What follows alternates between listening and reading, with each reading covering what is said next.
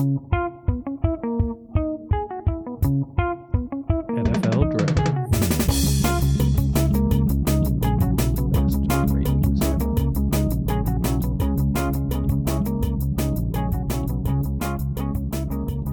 And welcome back, everyone. It is episode 69 of Thirst and Goal. I am in my garage once again. I'm Franny, and Ben is in the old studio outside where football should be played and podcasts should be recorded. Ben, we're still separated by a few miles because of the quarantine. Yes, how you doing? I am wonderful. Finally, something to look forward to, something to be excited about. We had the draft Thursday, Friday, and Saturday. Went off without a hitch for the most part. Certainly interesting to watch it in that fashion. Unfortunately, they weren't able to finish it any more quickly than they normally do, although it probably did turn out to be a little bit more expeditious than drafts in the past. But it took a while, but it was a really, it was nice to see, something happening in the world of sports that gives us some hope that something will happen. What do you think, Franny? No, I feel the same way. It's finally something to watch. After being deprived of sports for so long now, we're just willing to watch anything. I mean, we talked about it last week with just watching, replays of classic games, and even the Olympics, and, just desperate to get any sort of sports in our life. And this was a great change of pace, sort of. I mean, obviously it's not sports, but it's going to have a big impact on the next NFL season. So it was better. Like you said, Ben, it actually went off better than I thought. It went off without a hitch almost. I'm sure there was IT guys at all the coaches' houses while they were making picks, just so there are no mistakes. But did you enjoy seeing the interiors of the coaches' houses and the GM's houses? I did. I mean, it was all over the map. I mean, it was Cliff Kingsbury, I am a giant douchebag. Jerry Jones, I am an even bigger douchebag here on my $250 million yacht. To rooms that appeared to be used for the first time ever. There were random, like flags of the teams just sort of strewn about in the room. Maybe one football sort of perfunctorily put in the corner of the room. And others like Jim Harbaugh looked like he was in there reading, novels and Dostoevsky. I can never say that word correctly or that gentleman's name correctly. But I actually, Andy, and I enjoyed seeing the clothing, Andy Reid's Tommy Bahama shirts. Yep. And, I think John Harbaugh was in, sweats and a sweatshirt. Other people, Bill Belichick looked like he was. Bill Belichick, I thought, that was the best setup right there. Yeah. I mean, this guy has had the most success out of all those guys together. Yeah. Pretty much. I mean, 6 championships and, 9 Super Bowl appearances. And he was just sitting at this old table in these old, rickety looking chairs, with his dog. In a room where, the drapes and all the decor looked like it was, below his means. Yeah. Really. I mean, looked like a vacation made a lot of house. money. Yeah. I mean, I don't know what it was, but it didn't strike me as very posh. Yeah. And some of these other guys, I mean, he has one laptop in front of him like a normal human being, right? A lot of these other guys had, giant Windows monitors, Microsoft monitors, 3, 4, like 5 monitors. I'm like, you're one person. What are you doing with 4 monitors, 3 laptops, and a telephone? I mean, you're one person in there, right? So Cliff Kingsbury, like you said, I mean, that was ridiculous. He could have had that camera pointed in any direction, straight at him, straight on, but he wanted it pointing outside so you could see that huge window, his nice backyard, the nice couch, his nice setup there. It's pretty sweet, but I mean, it looks nice, but you don't have to show off. You have 5 wins last year, so yeah. I mean, you have 5 wins. A third of the country missed their rent in April. Exactly. So Jerry Jones, maybe you don't want to be in your $250 million yacht. I expect that from Jerry Jones. Making bad picks as normal for you. Actually, they did all right. They did all right. I think so. A little redundant. I don't know why you go off and sign Amari Cooper and then take a stud wide receiver in the first round just so you can go 8-8 with Dak Prescott. We'll talk more about that. Yeah, we'll talk more about that. But Franny, how was your week this week? It was a long one. It was long and a hot one too, Ben. It feels like summer already here in Southern California on Friday. Yesterday, it was almost 100 degrees outside, and today it wasn't too far away from that, Ben. And you were out there. I was out working in the yard today. I got to do mowing something. the lawn, and I know you were taking care of the yard. I mean, you're very good at it, but maybe not on a day like this. Yeah, I mean, no, I didn't mow today. I didn't mow because it's too hot. So I just did all the pruning, trimming, cutting today. It's it could be a little bit cooler. Working in the garage on Thursday and Friday was a little overwhelming. I think I might have to move into the house this week if we stay in this temperature range. But it was a better week. Portable air conditioner, maybe. Roll that into the garage. That way, you can be sort of separated and pretend like you're in the office. Yeah. Now I see why a lot of businesses take teleworking more seriously. You can shift all of the costs of the office onto the employee. Our electric bill was higher because the last month it was freezing cold, so I had the space heater running in the garage all the time, and the electric bill was about $100 higher because of that. So you got to pay for your own, the internet, phone, electricity, food. You're making more coffee at home. You're doing all those things you would do at home that normally you might get for free at work. So it's interesting. All right, Franny, what are we going to talk about this week? Well, what are you drinking first, though, Ben? Sorry. I see. I'm all discombobulated with the draft, and I'm not there. We're still separated. This whole quarantine thing is getting really annoying. I mean, obviously it's to keep us safe, but I hate being away, from friends and family. So I am continuing to drink the Catoctin Creek Watershed American Gin, but it looks like I've only got about 2 or 3 more gin and tonics in there, and I will have to put an order in at Total Wine this week to get another gin that I could try next week. But this is a great gin from Catoctin Creek. They also have a great and wonderful line of bourbons as well down in Kentucky. It's a great company, and I this is not a sponsor, but I definitely encourage you guys to check it out. Franny, what do you have over there? Something from Isla. Yes, Ben, it's just like last week. I was drinking the Lagavulin. I thought I was going to finish off the bottle last week, but it looks like this week it might actually happen. And there we go. It's been out here. That's one thing I didn't see during the draft. You're telling me there wasn't a single whiskey, bourbon, or rye anywhere to be seen on camera? I don't believe it. And so I'd have bottles everywhere, but I don't know why they didn't do that, except for the people that had the Gatorade set up all across. One person, again, you got like 8 bottles of Gatorade lined up on your desk for one person. Yeah, but it's a little warm though. Lagavulin, I don't recommend it when it's warm outside because it becomes more peaty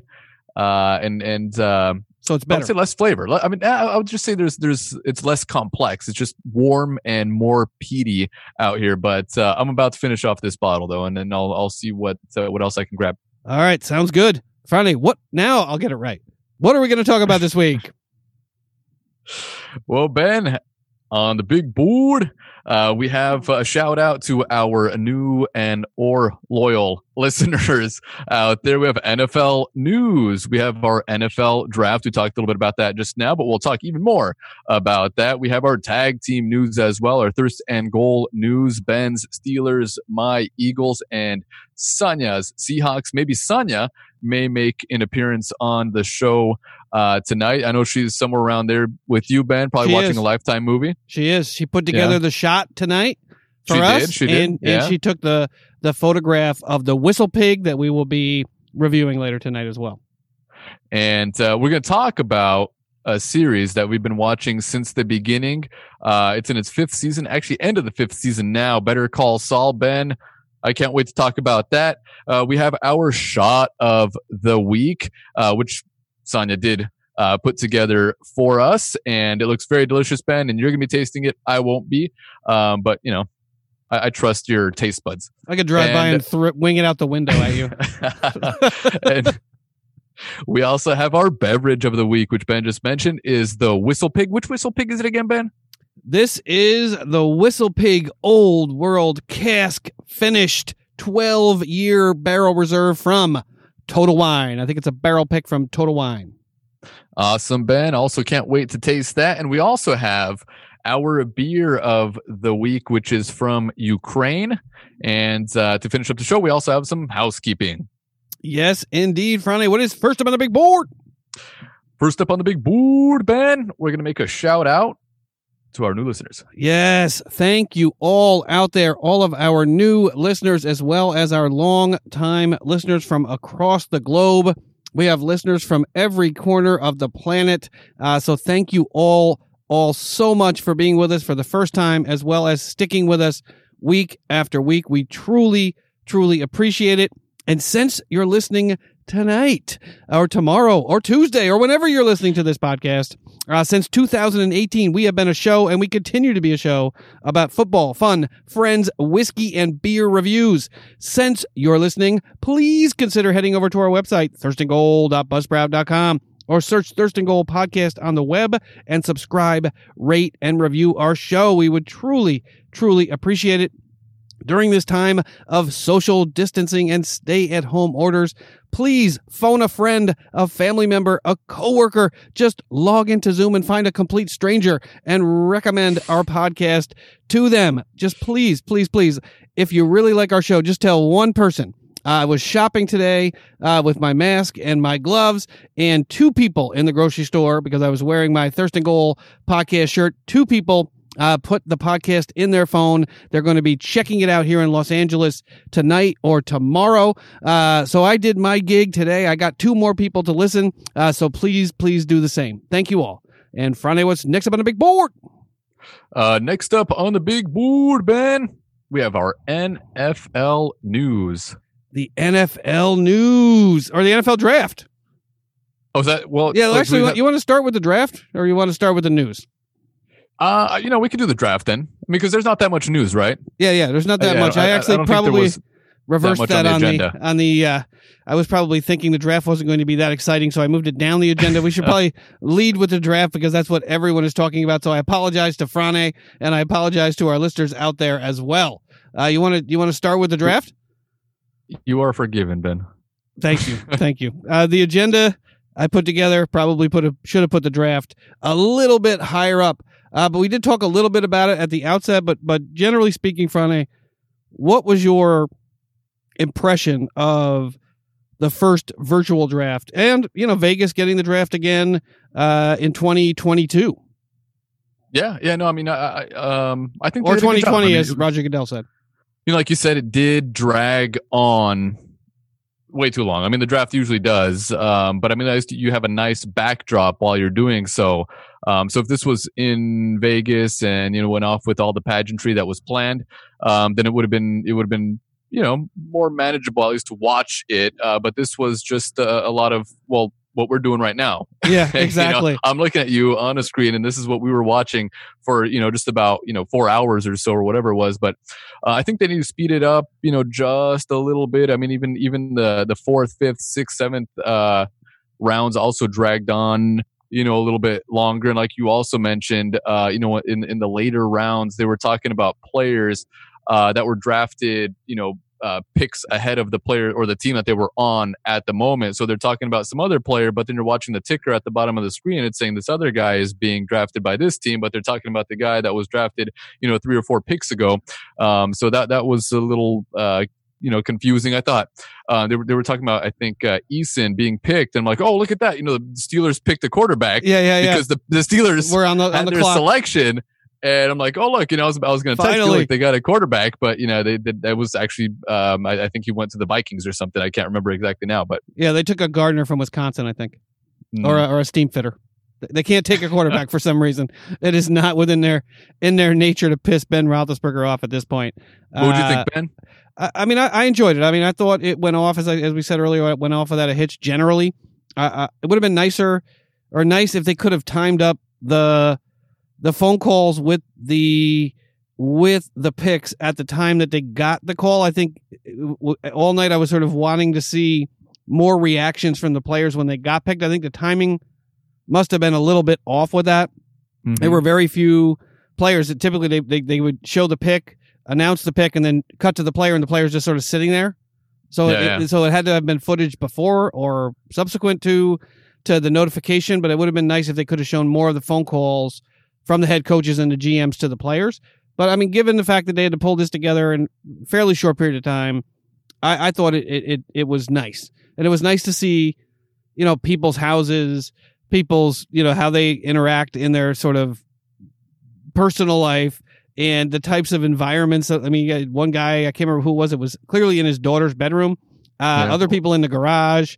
Other people had huge, the huge signs that they put behind you sort of at a press conference. They had their entire wall. Other people had sort of like a half of that just sort of hanging in the middle of the room that they were in, and it just sort of looked sort of strange. Other people had the angle of the camera like directly above them. Others, like Cliff Kingsbury, of course, had it offset so that he had someone from GQ came in and set up his camera before he went online. And others grabbing their phone away from their girlfriends. Yeah. So I mean, some awkward reactions that time. For sure. There was that. There was also when Tua got picked by the Dolphins. I mean, it seemed like Tua was excited, but his dad was just sitting there, stone faced, just looking straight at the TV, like he was just watching his his nightly soap opera or whatever. But that was a little weird. And then minutes later they showed him and he was excited, but it was kind of funny to see that momentous occasion for his son. He's just like sitting there like nothing. Yeah, it's like watching one of those 90 Day Fiance episodes where they go to meet the parents and the father doesn't say anything, just sort of sits there. But I mean, I thought they did a pretty good job. I mean, all things considered, getting to see people's houses, getting to see who they hang out with, their reactions to some of it, and all the coaches' different environments. I thought it was kind of cool. I thought it was, kind of cool. I wouldn't mind if they did it again like this next year. If they're going to do it in Cleveland, I'd rather see it this way than see it in Cleveland, if those are my choices. But I thought it was cool. It's different, obviously. But nothing as great as Vegas would have been. But we'll look forward to that, in the near future. Yeah. Year after next. Pretty close. It'll be here. It'll be here before we know it. But you want to run down some of these picks, and then maybe we can go through the picks for the tag teams, the Steelers, Seahawks, and Eagles. Maybe bring Sonia in if she's willing to discuss the picks for the Seahawks. But maybe just go through the first round, part of the second round, and then we can get into the tag teams. Unless there's something specific you want to talk about. No, I mean just some of the the major picks, I guess. So a pick that took 28 minutes after the draft started. Joe Burrow out of LSU to the Cincinnati Bengals. I mean, everyone knew that this was going to happen or anticipated this was going to happen. Friday, what did you think about, or what do you think about the chances of Cincinnati getting another franchise quarterback with Andy Dalton in tow? I wonder. Do you think he's going to be the starter on day one, Ben? Do you think when the first game finally rolls around, once the season gets kicked off, do you think Burrow is going to be standing in the pocket? I think so. I would. I mean, I would start him. What do you have to lose? You have it's a Cincinnati. I mean, not to sound like our commander in chief, but what do you have to lose? You're the Cincinnati Bengals. Your team. While the record has not been as bad as people perceive it to be, they're not the Cleveland Browns. What do you have to lose? You're looking up at the Steelers, and you're looking up at the Ravens in that division, and for all we know, the Browns will have pulled it together under Stefanski this year. I would run him out there. He's got all the tools to compete at a high level. I mean, he hasn't started a ton of games. I mean, I think we haven't seen enough of him as far as I'm concerned at the collegiate level. I mean, he really didn't have a ton of college experience where he performed well, other than essentially one season. So I granted he played awesome in the championship game, but I think the jury, to my mind, the jury's still a little bit out on him. What do you think? Mm-hmm. I also agree. I mean, it's like that with any quarterback taken this high in the draft. There's always a lot of questions, and you always wonder, did they make the right pick too? With Tua being taken, with Herbert being taken, I thought that Love pick was a little odd. I don't know if he warrants a first round pick, especially for Green Bay. I love it. I love it. Yeah, all these quarterbacks, even Tagovailoa, I don't know if that was the right pick for the Dolphins, especially with his history. So we'll see. But I mean, they need a quarterback. I mean, and now is the time to take a quarterback. Andy Dalton, he's not old. I mean, he's older. I'm sure he still has a few seasons left in him. But we'll see what happens, and they'll battle it out for for the starting position. But I'm pretty sure, like you said, Ben, it will be Joe Burrow, because they really have nothing to lose. When you win, they won 2 games last year. Yeah.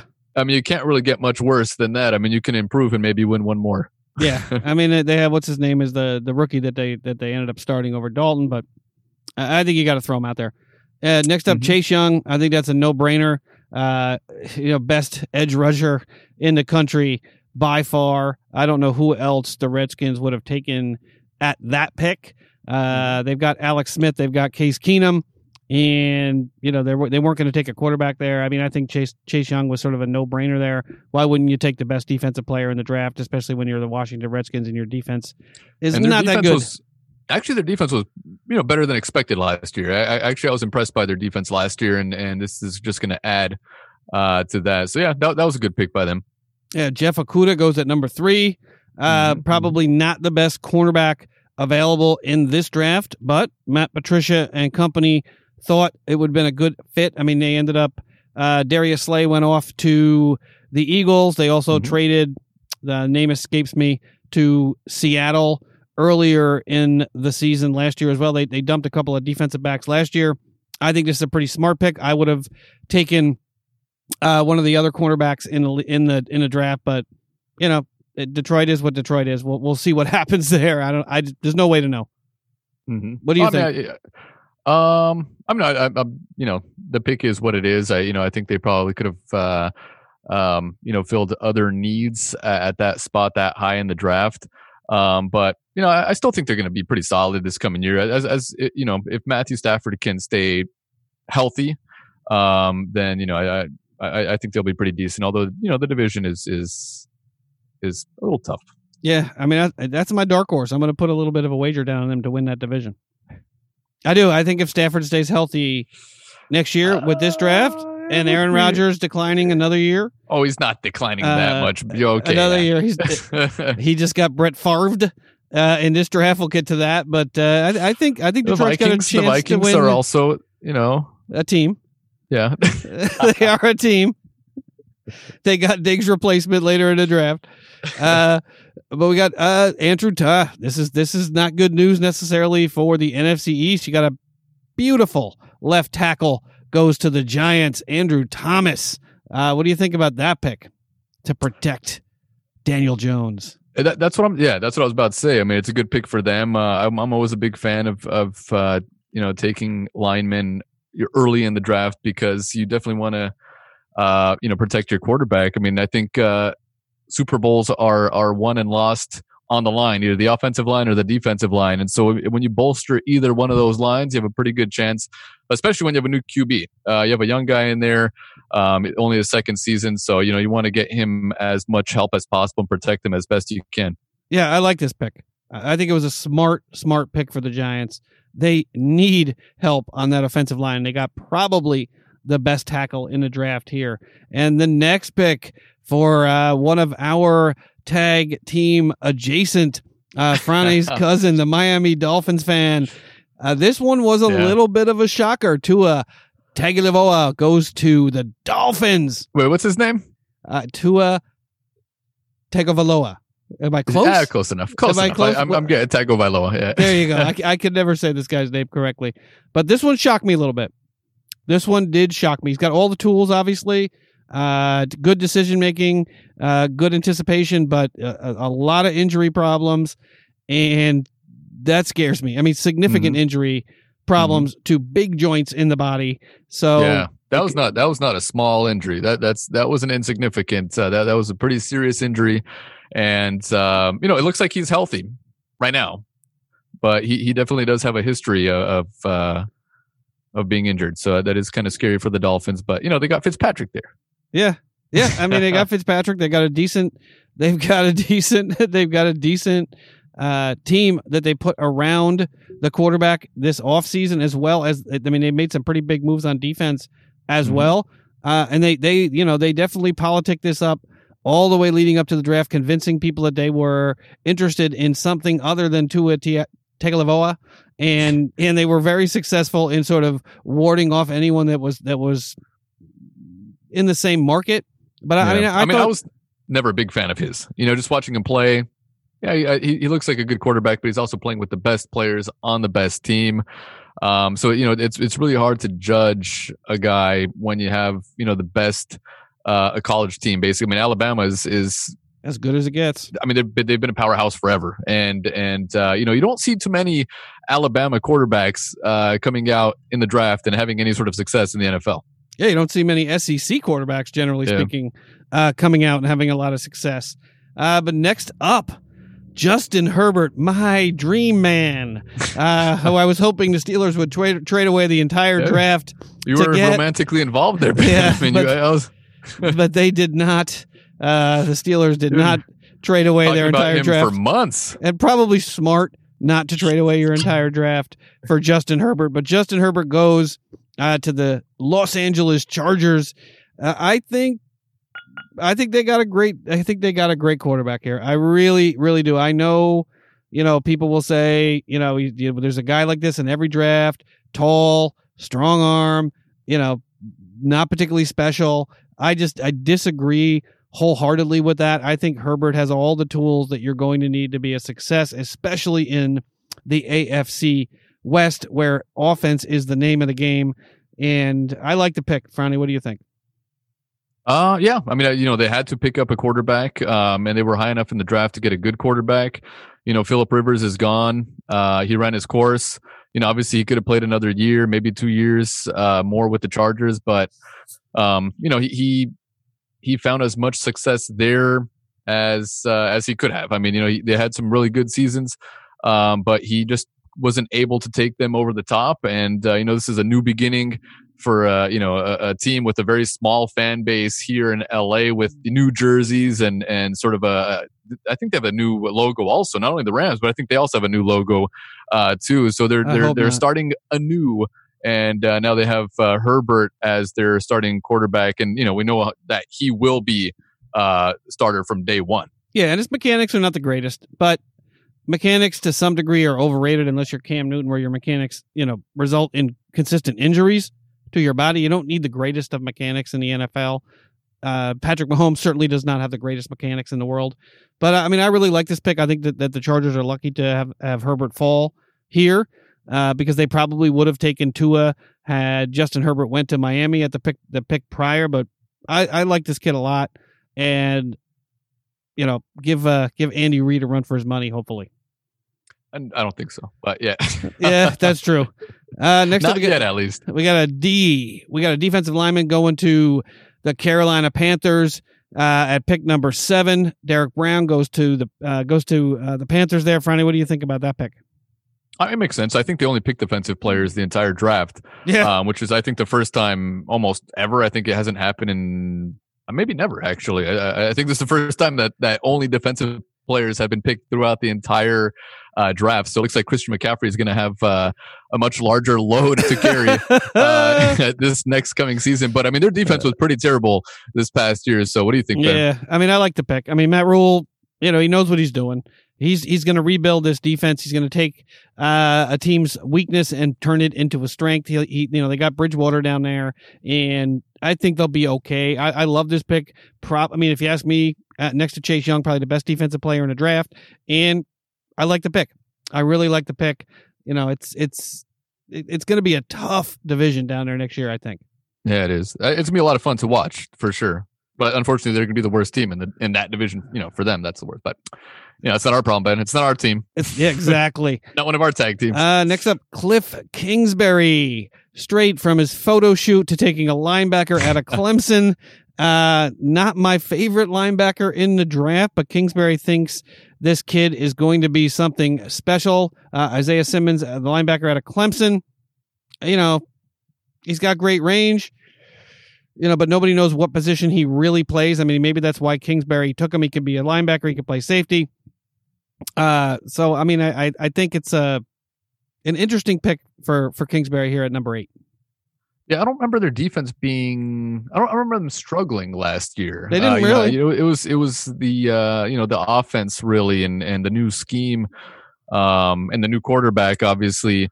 But yeah, I don't remember their defense really struggling. So I mean, I thought it was an odd pick because it didn't seem like something they really needed, that high in the draft. I would have taken I would have taken an offensive lineman here. Yeah. If I were protect your young guy, Yeah. But there was a funny tweet. Tyrann Mathieu during the draft when he first published that picture of Cliff Kingsbury tweeted out, "No wonder they couldn't afford to keep me."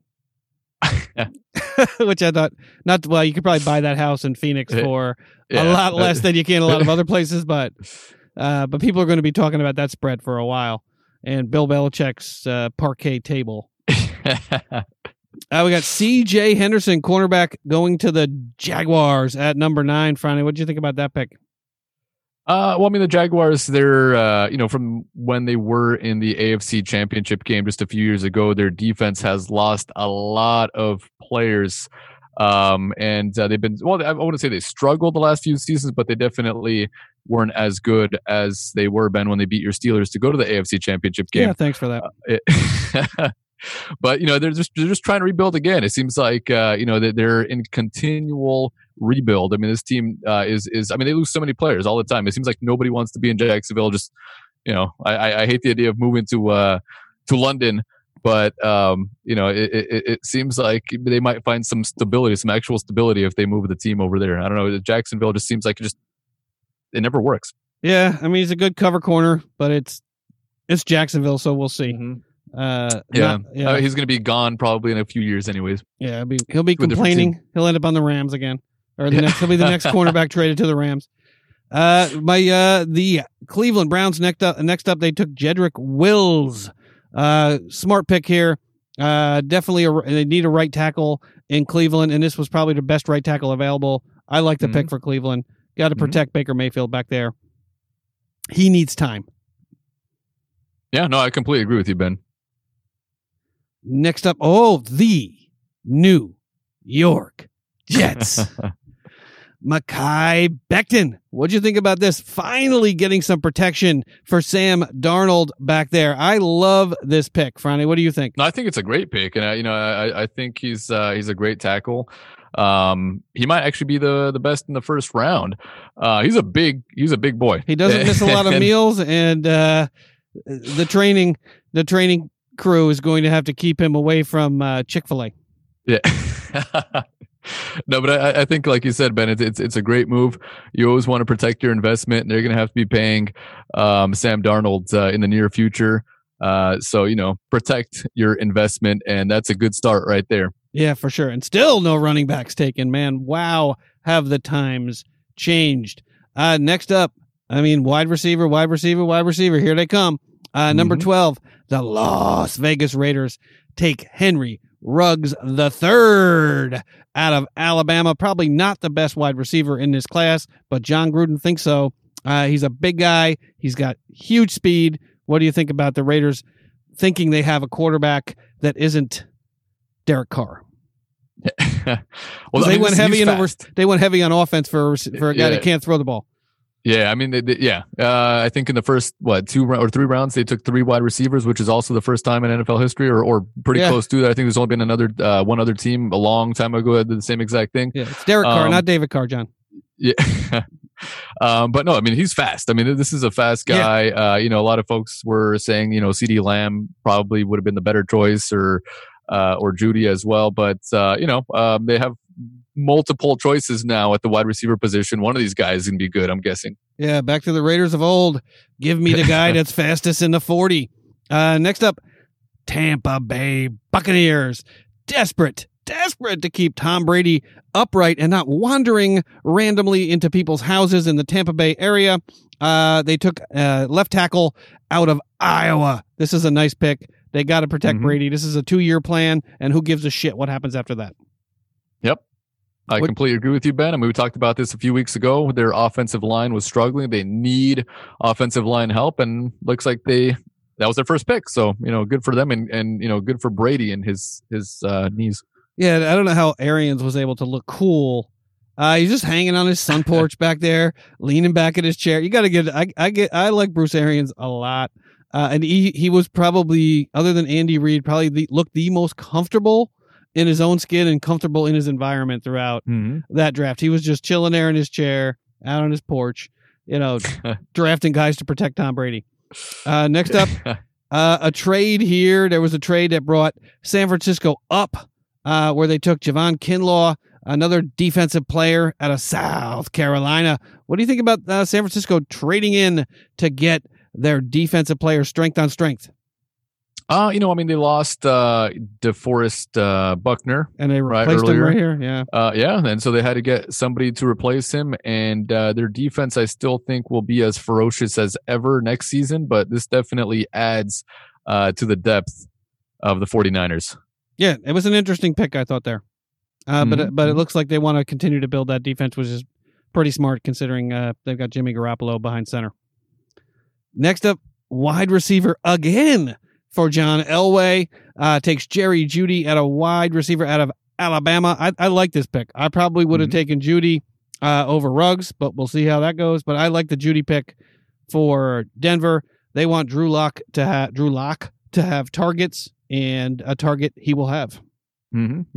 Yeah, I think the draft was focused on making Drew Lock comfortable. Yeah. I think they not only did take this wide receiver, I think they took tight end. They took some offensive linemen as well. So they're trying to protect them. They're trying to give them weapons. So it looks like Drew Lock might be their guy, at least for in the near future. We'll see how he plays next season. But it looks like they were focusing on keeping him comfortable. Yeah, Judy's a little guy, but in the NFL, he'll beef it up a little bit. He's a great route runner.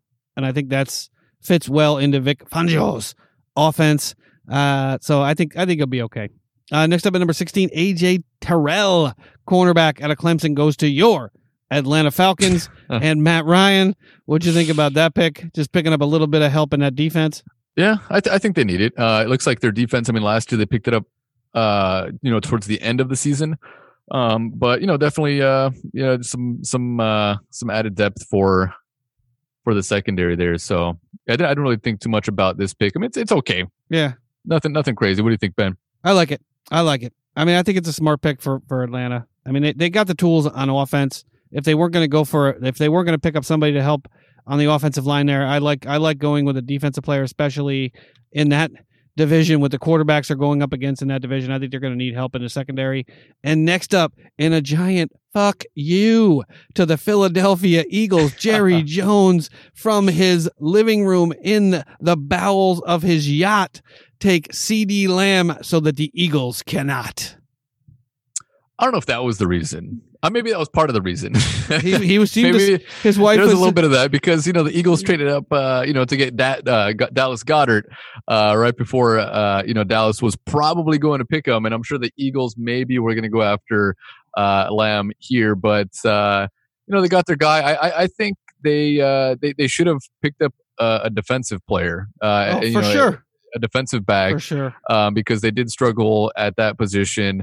They got some defensive players later on in the draft, but I think, getting Lamb in the first round was really unnecessary. Obviously, it makes them a little more potent on offense. Now they have Amari Cooper, they have Lamb, they have Zeke, they have a quarterback that we still don't know whether or not will play at the beginning of the season.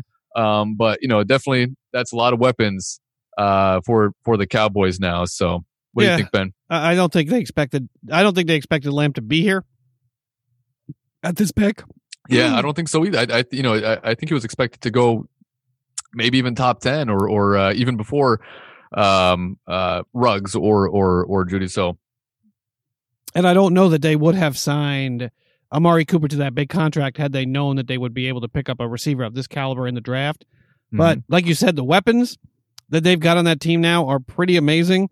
There will be no excuse for an 8-8 season this coming year with the weapons that they will have on offense. CeeDee Lamb at Oklahoma is a stud receiver, and he will perform in his first year in the league. Next up, the Miami Dolphins, again trying to protect their new quarterback, went out and took another offensive lineman, Austin Jackson, at a USC. A USC offensive lineman goes again in the first round. What do you think about that pick to try to help out Tua Tagovailoa?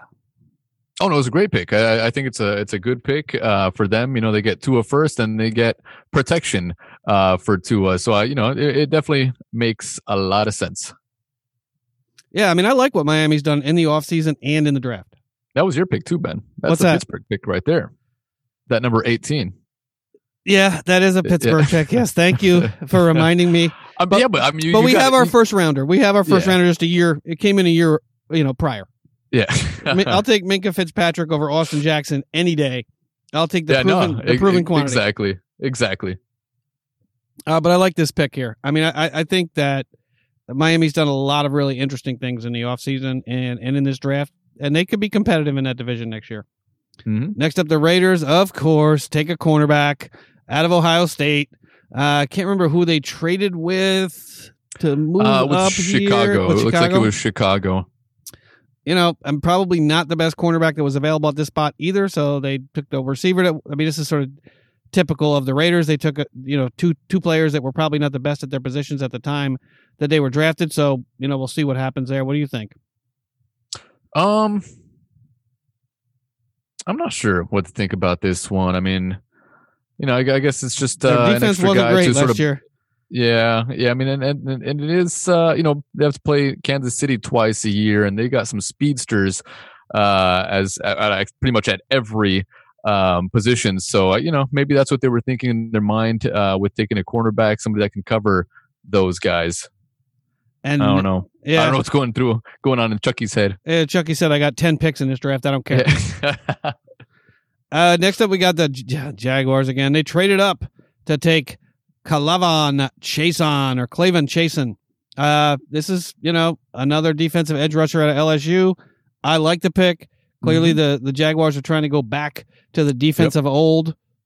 I don't have much to say other than good luck to you in Jacksonville. Yep. I completely agree. I mean, it looks like they're trying to emulate what they did just a few years ago with that strong defense that they had.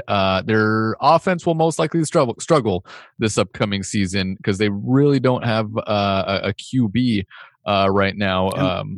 Could have taken one. QB. Could have taken one right easily, here. Yeah, they could have exactly. They could have taken one right there, but looks like they just want to build up that defense.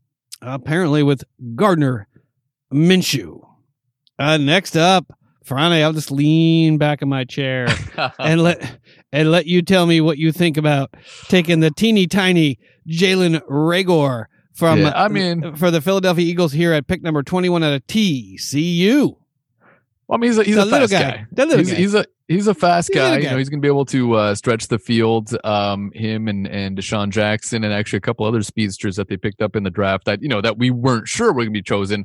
But now that I see what they've done, they picked a lot of versatile guys, a lot of guys with a lot of speed. It seems like the Eagles went after all the speed guys that they could, and guys that can play multiple positions. But it was shocking. I mean, when they first made the pick, I'm not a big fan of small receivers. I like my receivers, over 6 feet. I don't like a guy that's more, close to my size. But he didn't have a great quarterback throwing the football to him at Texas Christian, but and he made some spectacular plays over there. So if he can make some spectacular plays with a pretty crappy quarterback and it's a consistent quarterback over there, I'm sure he's going to be able to make big plays for the Eagles as a wide receiver, even as a return guy. I mean, for so many years, Ben, I'm not comparing this guy to Antonio Brown, but Antonio Brown was being used in the return game for some odd reason, even though he was the best player on the team. But this is a guy that he's like a Swiss Army knife. He can do a lot of things. So we'll see how this pick turns out. He could be the next great wide receiver for the Eagles, or he could be Nelson Aguilar. You just never know. Yeah, I just thought I thought it was an odd pick here at 21. I did. There were other receivers available in the draft if that was the direction that you were going to go. Howie Roseman is not world famous for his ability to scout wide receivers, but I just thought it was an odd pick. So I hope it works out. As you said, your return game I don't think was that strong last year, and he'll probably return kicks for you in his first season.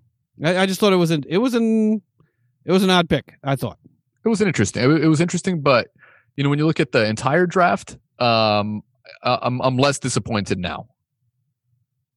After 7 rounds. After it took 7 rounds to get there. But now I sit back and look at the guys that they got, and I can kind of see what they're trying to do with the team, because we did.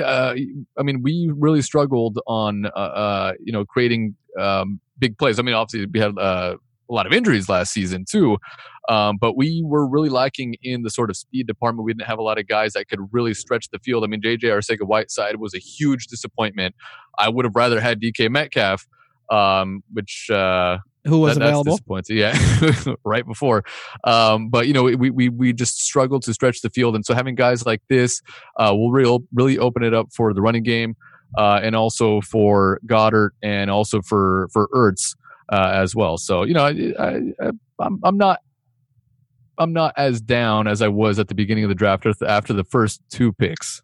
That's for sure. Fair enough. Why y'all wait this long, man? Little DK. I think Metcalf. they could have waited a little bit longer for Raygor, but All right, next up, a receiver that you could have had, Justin Jefferson out of LSU, goes to the Vikings, who trade up to take this pick at 22. I like this kid. I mean, he's got all the tools in the toolbox for a wide receiver, and I mean, I think they needed to replace Stephon Diggs, and they did so with Justin Jefferson. No, I completely agree with you. He's a more polished wide receiver than probably Jalen Raygor is, and the Eagles maybe should have picked him up. But it's a good pickup for Minnesota. He's ready. I mean, he's a polished wide receiver. He's ready for the league.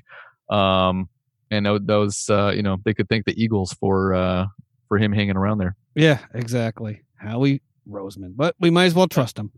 Next up, the Chargers trade up as well to take linebacker Kenneth Murray out of Oklahoma. They gave up a bunch of picks to get him, but he is a big-time linebacker, and God knows the Chargers' defense was horrific last year. I'm surprised they didn't take more defensive players in this draft, but I like this pick, linebacker out of Oklahoma. What do you think? Actually, I didn't even realize that the Chargers had a second pick in the first round. This is like the first time I actually realized they had 2 picks. But no, good pick for them, Ben. I mean, their defense wasn't the greatest. Try to. You're always so complimentary of everybody. They sucked. They flat out sucked. Rivers was running uphill. He was like Sisyphus last year, trying to get that team out of holes game after game. Some of those holes he put them in, but he was running uphill a lot last year. Next up, the New Orleans Saints with their first pick in this draft take Cesar Ruiz. They needed, help at protecting Drew Brees, and they got it here with the offensive lineman out of Michigan. What say you? Good pick. Good pick, Ben. What do you think? I think that I think he should have went sooner, if you ask me.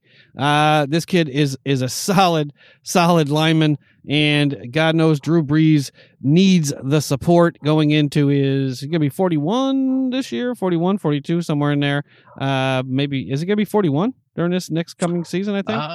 Around there, 40, 41. But Drew Brees with enough time to survey the field, I think is still a dangerous quarterback, and I love this pick. Next up, the San Francisco 49ers, another trade.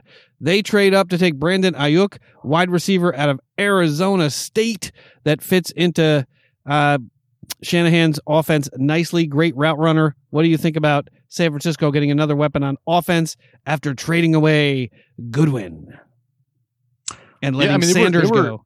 Yeah, they were busy. I mean, Breida also, was moved to Miami.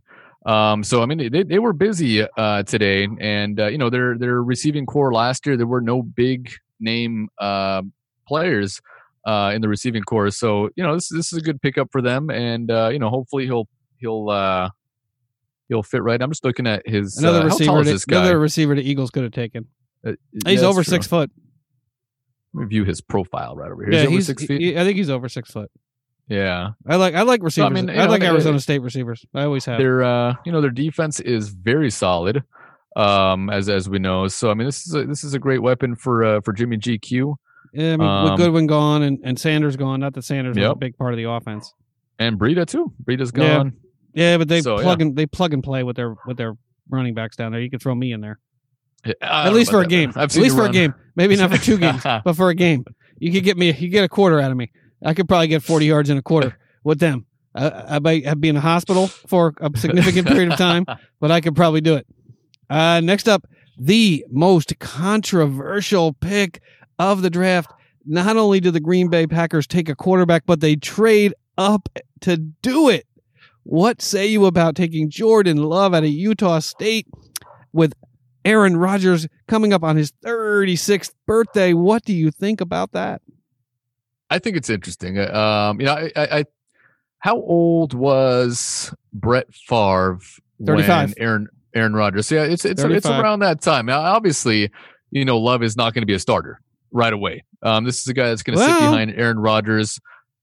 You think he's going to start in front of Aaron Rodgers? I don't think he's going to start in front of Aaron Rodgers. But I think Aaron Rodgers is not what he used to be. No, he's not. I mean, obviously, he's getting closer to 40. He's closer to 40 now than he is to 30. But I think it was a good move. A lot of people. Yeah, exactly. Thanks, Ben. I think maybe that's Aaron Rodgers are the same age. You and Aaron Rodgers are the same age. That's why you're so protective of him. Yeah, shut your mouth. No, but no, this is. I think it was about. I don't know about giving away or trading up for this guy. I don't know how good this guy is. I didn't hear too much about Love heading into the draft. I also don't pay that much attention to the draft as well. But I think it's about that time right now where you have to start considering what you're going to be doing in the future, 2 to 3 years from now. How far or how much will Aaron Rodgers sort of regress? I mean, 37, 38, 39 is getting to Phillip Rivers territory, and we see what Phillip Rivers is now. Drew Brees with his arm strength that's almost completely gone. Damn near. Even Tom Brady's not the same guy. Obviously, he's quite a few years older, but I think this is the time now to be searching out that next quarterback for the Green Bay Packers, and they've been so lucky for 20, 30 years now. I mean, they had they had Brett Favre, yep. And then they pivot from Brett Favre and go to Aaron Rodgers. So you have 2 Hall of Fame quarterbacks in a row, and that doesn't happen to you, unless you're like the Colts who went from Peyton Manning to Andrew Luck. But I think this is the time now to start looking for that next guy, because this guy is obviously not proven. So if he doesn't work out, maybe you get another guy next year. If that guy doesn't work out, then you go for the next one. I mean, they gave away too much. And as much as I am not Aaron Rodgers' biggest fan, the more things change, the more they stay the same. The issue in Green Bay for many, many years now, and under Brett Favre for a lot of years as well, is they never had the supporting cast around their quarterback. The team has never been deep enough. It's not Aaron Rodgers' fault that they've only won 1 Super Bowl. It wasn't Brett Favre's. Well, he did get to 2. He lost the 1. But, I mean, Favre had a better team by and large, year in and year out, than Rodgers has had. And this is just more of the same. I mean, they have an opportunity to go out and pick a skill player here in the first round to help them out on offense, or at the least take an impact player on defense to build the depth on that team, and they don't do it. Instead, they trade away picks to pick up a quarterback that they're not going to need. This is something that the Steelers didn't even do with Roethlisberger at 38 years old. They need depth on this team. They do not have a deep roster. They have a pretty piss-poor receiving core. They have no running game to speak of, really. I mean, the running back's name is sort of he played well down the stretch there, but he's not. Yeah, he was actually all right. He was actually. Once the season ends, I forget a lot of these guys' names, but he was actually. He wasn't bad, but they do not. They've had, but the offensive line struggled last year as well. I just think it's way, way too early. I mean, if you want to win a Super Bowl now, Matt LaFleur, I think this was as much as I dislike Aaron Rodgers, this was not a smart move. Yeah, no, not smart to move up. It was, you take a quarterback. You take a quarterback, and you see, how decent the guy is, and see if he's maybe the right guy moving forward. But you don't move up. You don't. When Aaron Rodgers is your starting quarterback right now, you don't, lose draft picks and move up to get another quarterback. Yeah, no, you get a wide receiver, you get a running back, you get an offensive lineman, something like that to either protect him or give him weapons. So I think it's a good idea to take a quarterback, but definitely a bad idea to do it this early in the draft. That was pretty and stupid. giving away picks to do it. I mean, Rodgers, he was pretty clear early on, leading into this draft, that he was anticipating that they would take a skill player because it's not something that they typically do in the first round. And again, they didn't, and they pissed away this pick, if you ask me. Unless he develops into the next Aaron Rodgers. Yeah, so they can win, so they can get to the playoffs and lose in the first round, I guess, for the next 10 years, or the first or second round. Yeah, I just think it was a very typical Packers move right there. Next up, with another giant fuck you to the league, Pete Carroll says, "I don't give a shit what you think. I'm taking Jordan Brooks." I think so. I'm taking Jordan Brooks, linebacker out of Texas Tech, and I don't give a shit what you all think. They couldn't get him on television because no one expected this pick. He was not available. No webcam in sight for Jordan Brooks because no one expected him to go in the first round. But this is something that you cannot question Pete Carroll and John Schneider when it comes to picking defensive players. So I'm going to tip my hat and say this is probably a smart pick. Yeah, exactly. I mean, the same thing, Ben. I mean, that's what I was just about to say. I'm not going to question any of his picks, especially on defense. He really knows how to build a good defense. So yeah, Bobby Wagner. I'm sure this guy will be good, I'm sure. Yeah, and Bobby Wagner, playing the anti-Brett Favre, anti-Aaron Rodgers. As soon as this pick was made, called Pete Carroll, got this kid's phone number, and got on the phone with him right away to welcome him to the team and get him started and give him his full support, even though he may be Bobby Wagner's replacement at some point. But I love this pick because I just trust him. I just trust Pete Carroll. Another linebacker goes to the Ravens. The Ravens had a good draft, unfortunately. Yeah, actually, the Ravens, Ben, they had a good draft. Good. I don't like it. Yeah, they look good. I mean, they looked good last year, obviously. Harbaugh was very serious in that study of his. But, they had, for a good team already, they had a very good draft. Yeah, they had a nice pick. I mean, they take Patrick Queen, linebacker at LSU. I think, some of these LSU players are going to be bust because, I think they had 10 players go or 15 players go in this draft. Mm-hmm. That's typical because they won the national championship. Doesn't necessarily mean that all these, they can't possibly have 15 NFL players on their roster. That's just not possible. So let's hope that this is one of the players that's a bust, but has a pretty good draft grade. And the last thing that we need in the AFC North is another stud linebacker on the Baltimore Ravens. Any thoughts there? Yeah, sorry. My microphone just tipped over. I don't know if you heard that. Oh, I did. It's okay. Oh, you did? Oh, okay. I'm not sure what's wrong with his arm. It just spins around too easily.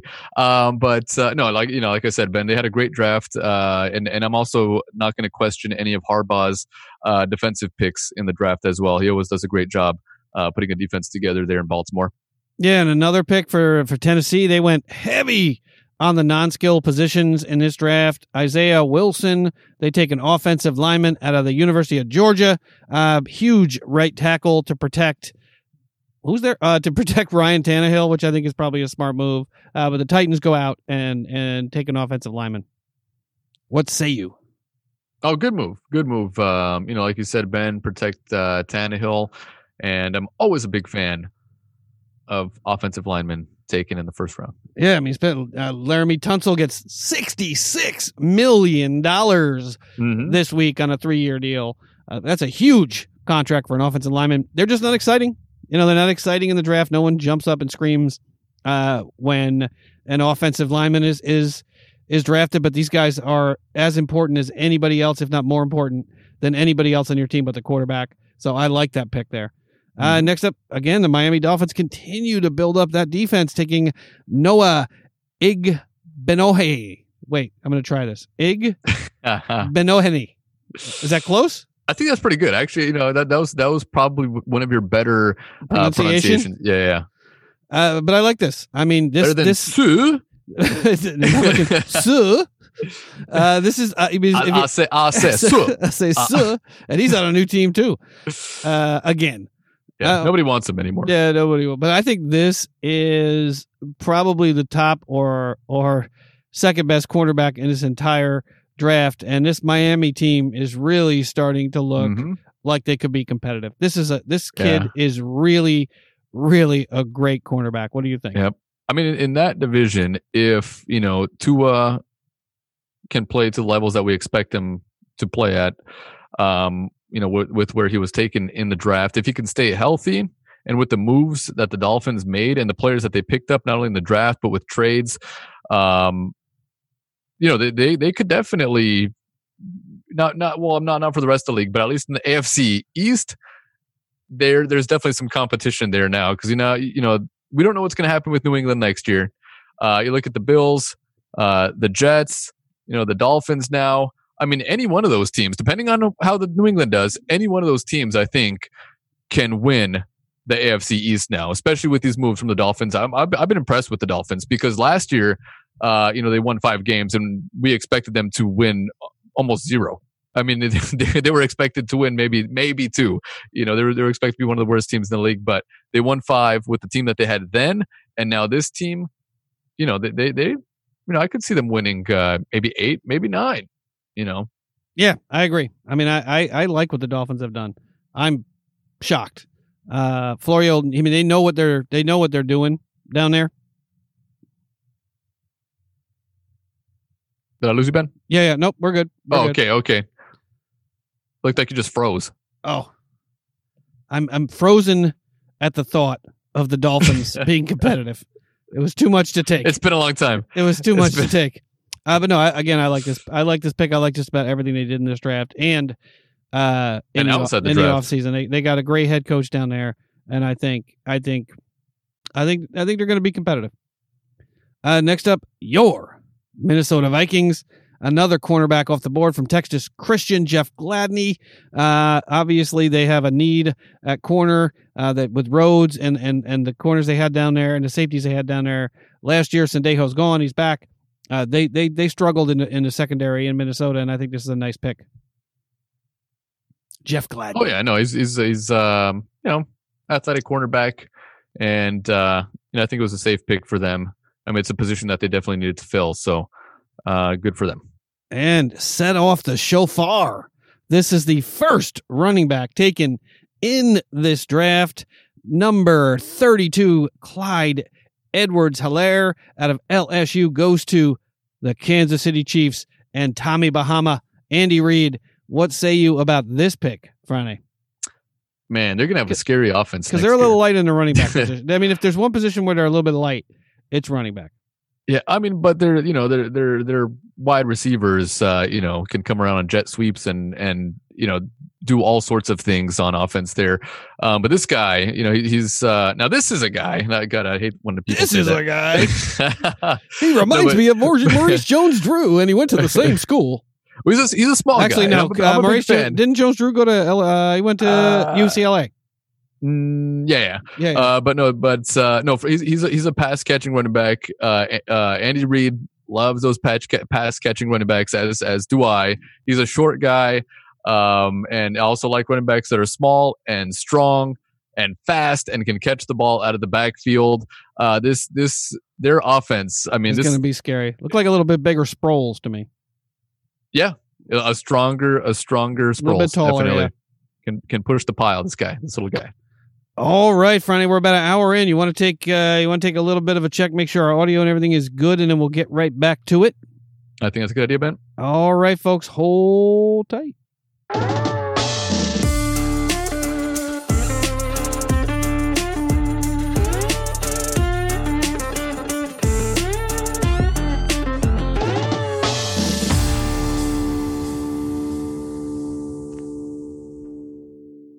All right, and we are back, and we just covered the first round of the draft, Ben, but I think that's the only round that we're going to cover. There are so many picks. Let's talk a little bit about our tag teams. It looks like you froze right there, Ben, but you're back. Okay. Yeah, bear with us, folks. Thank you all so much for bearing with us on this remote podcast. The technology is not everything that it could be. Everyone seems to want to be online on a Saturday night.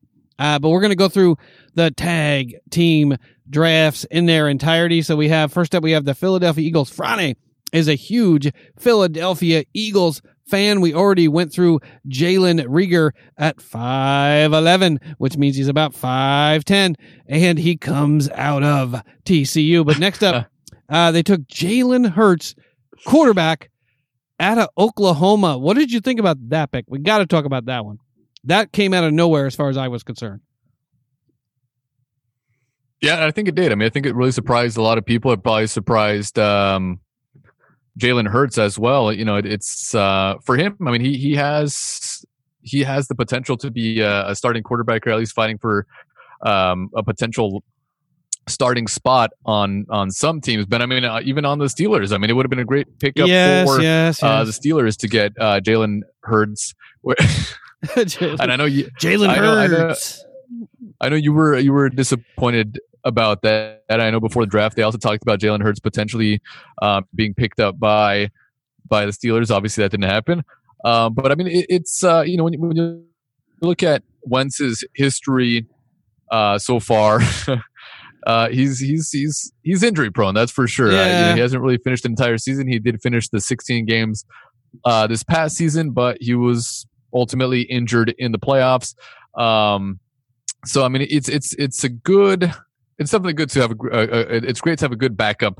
You know, when Wentz is your quarterback, if you have a quarterback that is injury prone, I just don't know if I would have chosen him in the second round. You know, I mean, you know, maybe it doesn't have to be Hurts. It could have been another quarterback in later rounds, because the Eagles, you know, they need, you know, they needed safeties, they needed linebacker help, they needed cornerback help, you know, a center possibly. So there were other needs that could have been addressed at that spot in the draft, but they ended up taking a quarterback. And you know, we'll see how it works out in the long run. I mean, Nate Sudfeld did just sign a 1-year contract, so most likely, you know, he's gone after this season, and Jalen Hurts will you know, fill in that backup role, and they'll probably get some, you know, third string no name guy that we've never heard of behind him. But it is what it is. And I know a lot of Eagles fans were very disappointed by it. Yeah, I mean, a lot of. I mean, he's probably the best quarterback that was available at that point. It just seemed like you know, they may not be completely enthusiastic about Wentz's chances of staying healthy for yet a full season, even though he made it, you know, all the way through to a playoff game before a questionable hit from Clowney took him out. I mean, I think it shows that they are recognizing that Wentz might not make it through the season. Just protect yourself at all times. That is something that Wentz needs to learn. He needs to take Floyd Mayweather's and he advice. does. He does. He definitely does. Yeah, he does. He just runs around. He needs to go to the launching his body all over the place. Russell Wilson School of Protecting Yourself. Yeah, he needs to go to the Jeff Bagwell School of Sliding. He needs to just go to baseball camp, learn how to slide effectively. Maybe that's why Russell Wilson does it so well, because he was actually could have played baseball and actually still is a member, I believe, of the New York Yankees. He was drafted by the New York Yankees. He could be playing baseball professionally as well. But I mean, Wentz has got to figure out a way to get down. But you know, who would you have taken here? I mean, if if they move, you move Hurts off the board, what would have been your position of need here? Would you have taken another wide receiver, or would you have gone the defensive back here? No, I would have probably went with a safety or a corner. But the next pick though, they did sort of address that. I mean, they did get a linebacker that can play multiple position. He's a fast guy. It looks like they picked up Davion Taylor, who's he's got some very good speed. He's a fast linebacker. Yep. But he could also play safety. I mean, it looks like he's fast. He's versatile. And it seems like the kind of guy that Howie Roseman likes to go after. And it's they did address it, but maybe could have gotten a better player in the second round, but I'm happy with that third round pick. Yeah, but it's always nice to have a quarterback. I mean, it's nice. What is that saying? The first most important player on your team is the quarterback. The second most important player on your team is the backup quarterback, and the third most important player on the team is your third string quarterback. So next up, they took Kevon Wallace there. You get your safety. You get your safety out of Clemson. I like that pick. Can you hear me? Oh, you're freezing a lot. Oh, yeah, it's kind of coming through. I was mentioning like you're yeah. Sorry. We got Kevon Wallace out of Clemson as the next pick. Oh, yeah, also another good pick. I mean, similar to the third round pick of a guy that also has a lot of speed, versatility. I mean, it seems like all the guys that they picked up in the draft were fast, versatile guys that could play multiple positions, at least on defense.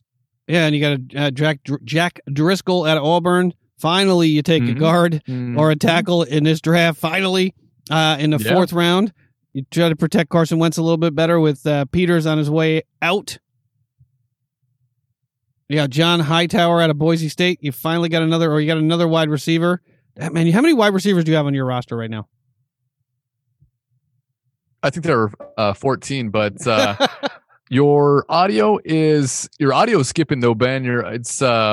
Your video is blurry and your audio is skipping, so it's really hard to hear you right now. All right, we're going to take a quick break, see if we can fix this audio. We will be right back.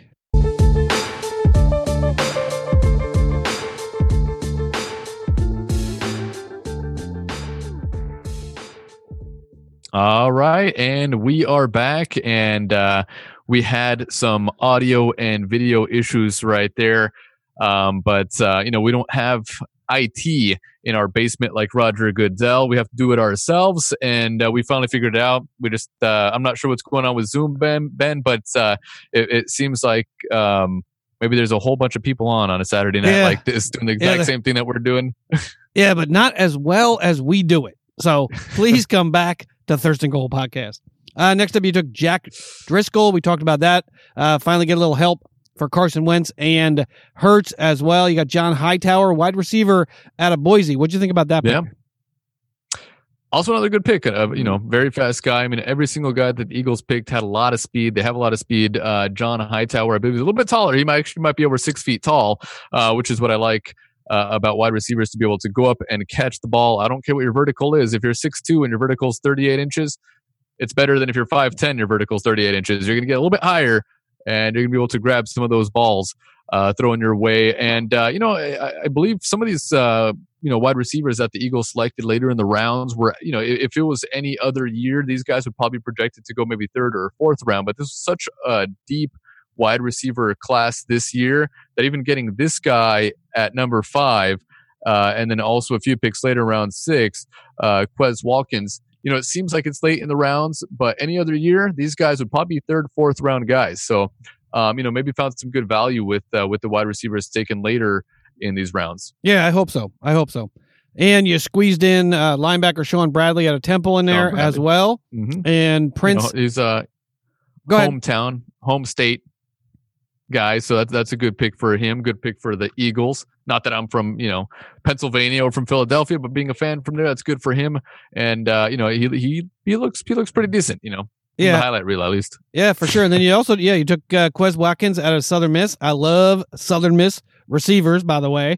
That was actually a nice pickup, I think, late in the draft. What'd you think about Quez? Yeah. Also happy with that. I mean, with 14 wide receivers on the roster, I'm sure one or two of those guys might be pretty decent. Yeah. Then Prince Tega Wanango, Auburn, another tackle out of Auburn taken, and another bit of protection for Carson Wentz. Probably down the road, this guy's a little bit of a developmental player, not ready for prime time. But what'd you think about that pick? Also, I feel the same way.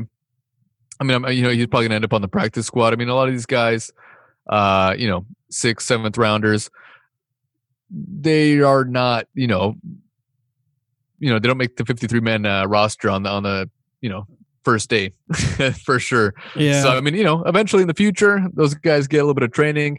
I'm sure they'll hopefully be okay, or they might be out of the league. Who knows? But I thought it was a decent draft altogether for the Eagles. The first 2 picks were a little, I was scratching my head for sure, but some great picks that they made today. The third day of the draft, it took a while to get there, but I think the Eagles have some good potential in these guys, especially with the wide receivers, and if they can sort of emulate what Kansas City has with those speedsters, and to be able to run that type of offense, and we know that Doug Peterson was, he was with Andy Reid for quite a long time, both as a player and as an assistant or a coordinator. So, he learned from him, and if they can sort of do the same thing in Philadelphia, I'm sure they can find a lot of success. So I think that's sort of where they're moving towards. Yeah, I mean, I think it was a pretty solid draft. I was a little bit surprised by the quarterback and a receiver taken so high, or the receiver that was taken as high as that receiver was taken. But overall, I think it was a pretty good draft for the Eagles. Want to move on to the Steelers? Let's move on to the Steelers, Ben. All right. Chase Claypool, our first pick in the draft.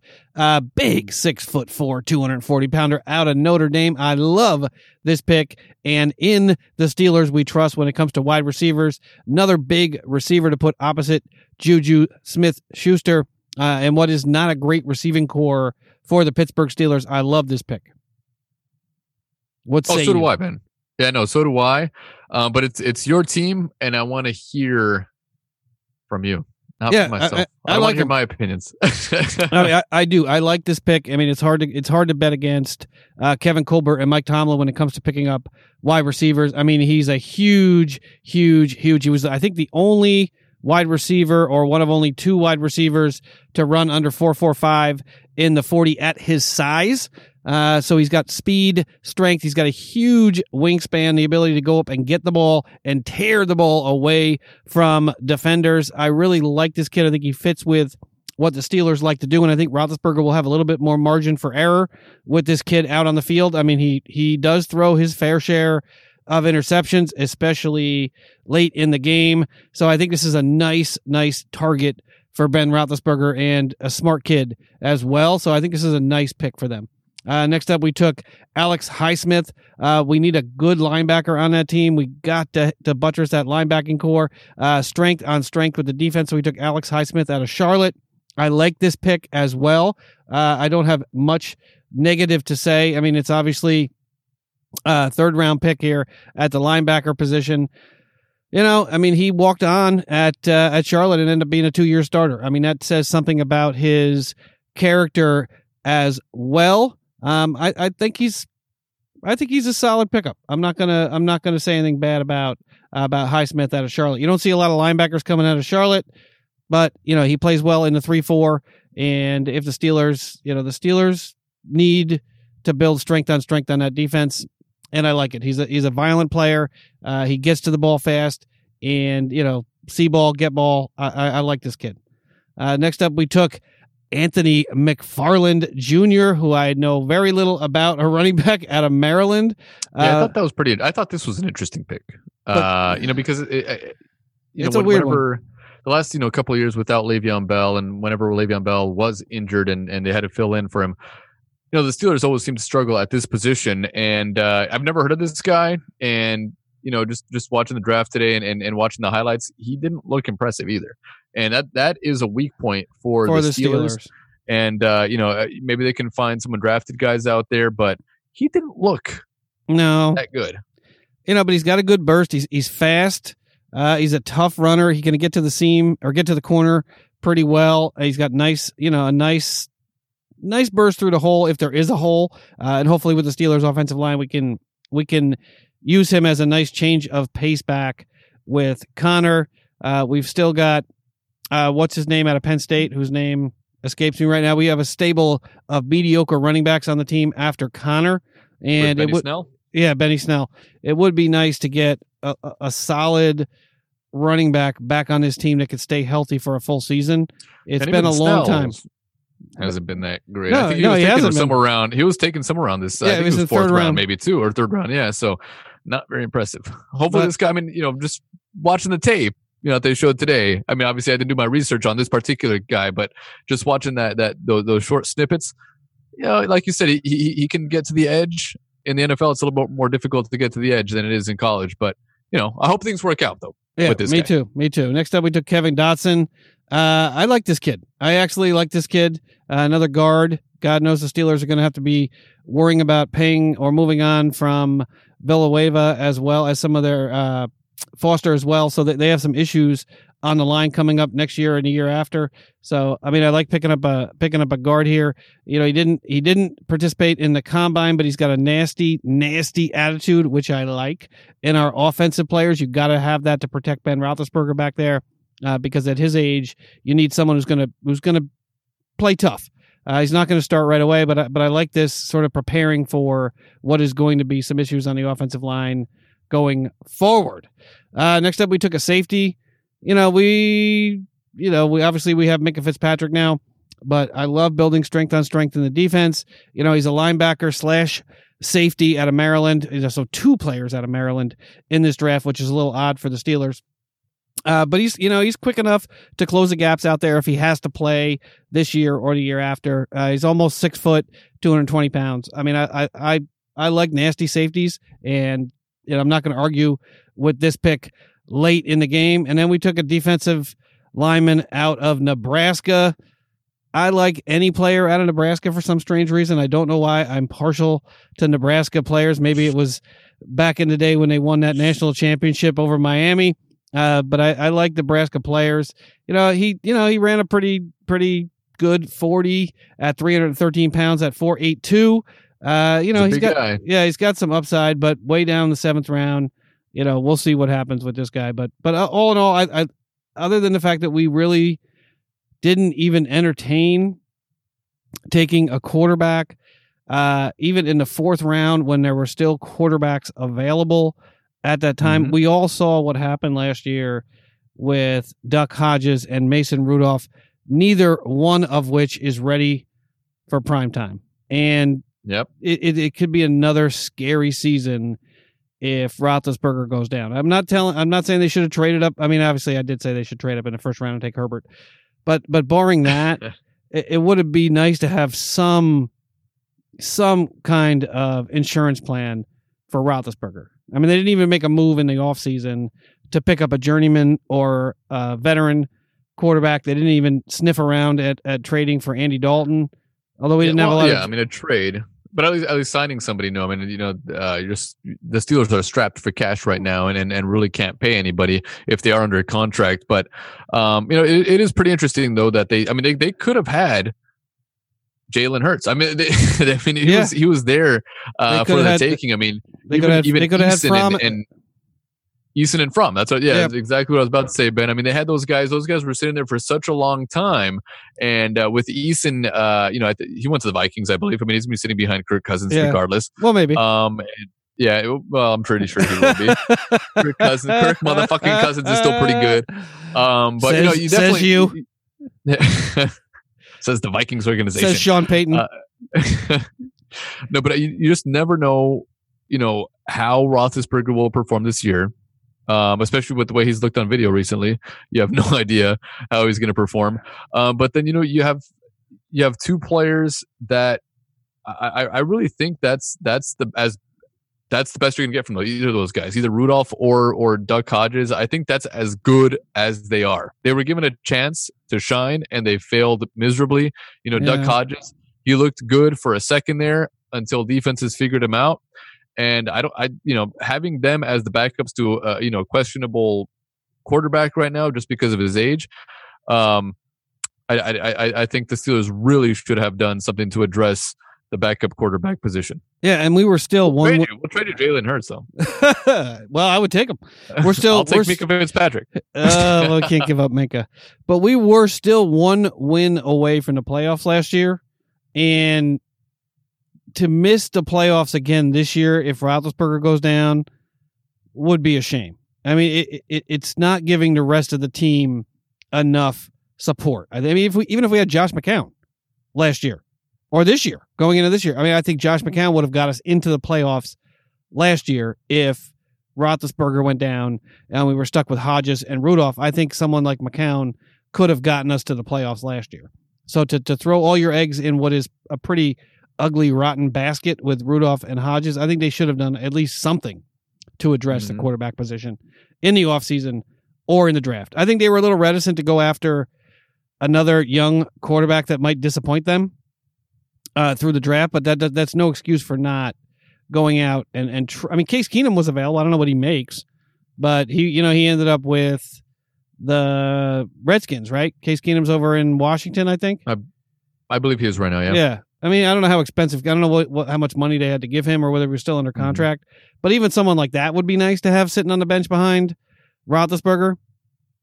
But we've never had a backup quarterback.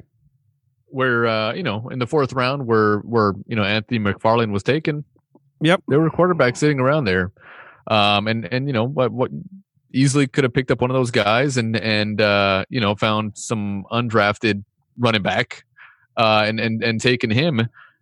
I don't know if this guy's going to be any good, in the position that, obviously the Steelers have struggled in, but there are so many questions with Roethlisberger right now that I probably would have taken from or Easton, either one of those guys. I mean, even there was a guy from a college that I've never heard of that was even taken before from and Easton. I forgot who it is, but I mean, there were teams just taking quarterbacks that didn't necessarily need quarterbacks, but the Steelers really need a backup quarterback, and it is shocking that they didn't at least take a flyer on some dude out there. Yeah, they're all in.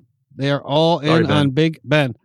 Well, we'll see. Ben, but other than that, I think that a decent keep draft, him upright. Yeah. Yeah, no, I mean, I like the draft. I wish they had taken a quarterback in there somewhere. I mean, especially because so many of them dropped in the draft because the teams, there were so few teams that needed to go out and grab a quarterback, and the Eagles and the Packers Green Bay took Packers, quarterbacks that they didn't need.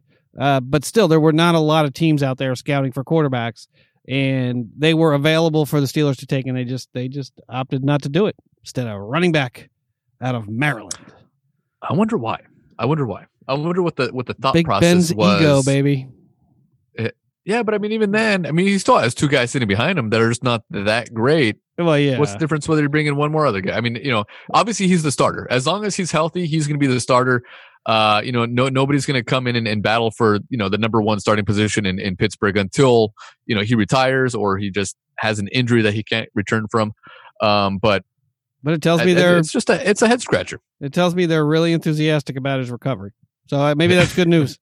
That's good. Yeah. All right, next up, we got the Seattle Seahawks, Sonia's team. She won't be joining us tonight, but we want to give a little bit of a rundown for Sonia's team. On the number 2, or in the second round, they took a defensive end, Darrell Taylor, out of Tennessee. I didn't mind that pick. What do you think about that one? I trust Pete Carroll there. They went after Damian Lewis out of LSU. Finally taking an offensive lineman. Russell Wilson appears to be on his own for yet another season. The Seahawks took only one offensive lineman in his entire draft, and it was Damian Lewis out of LSU.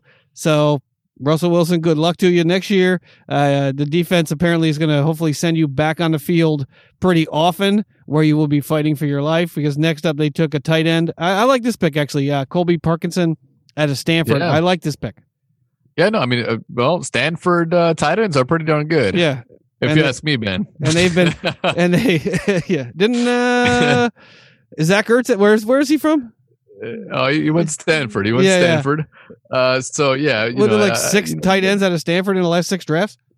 It seems like every year there's at least one tight end from Stanford. Couple good ones in there too. This guy's huge. Yeah, I like this kid.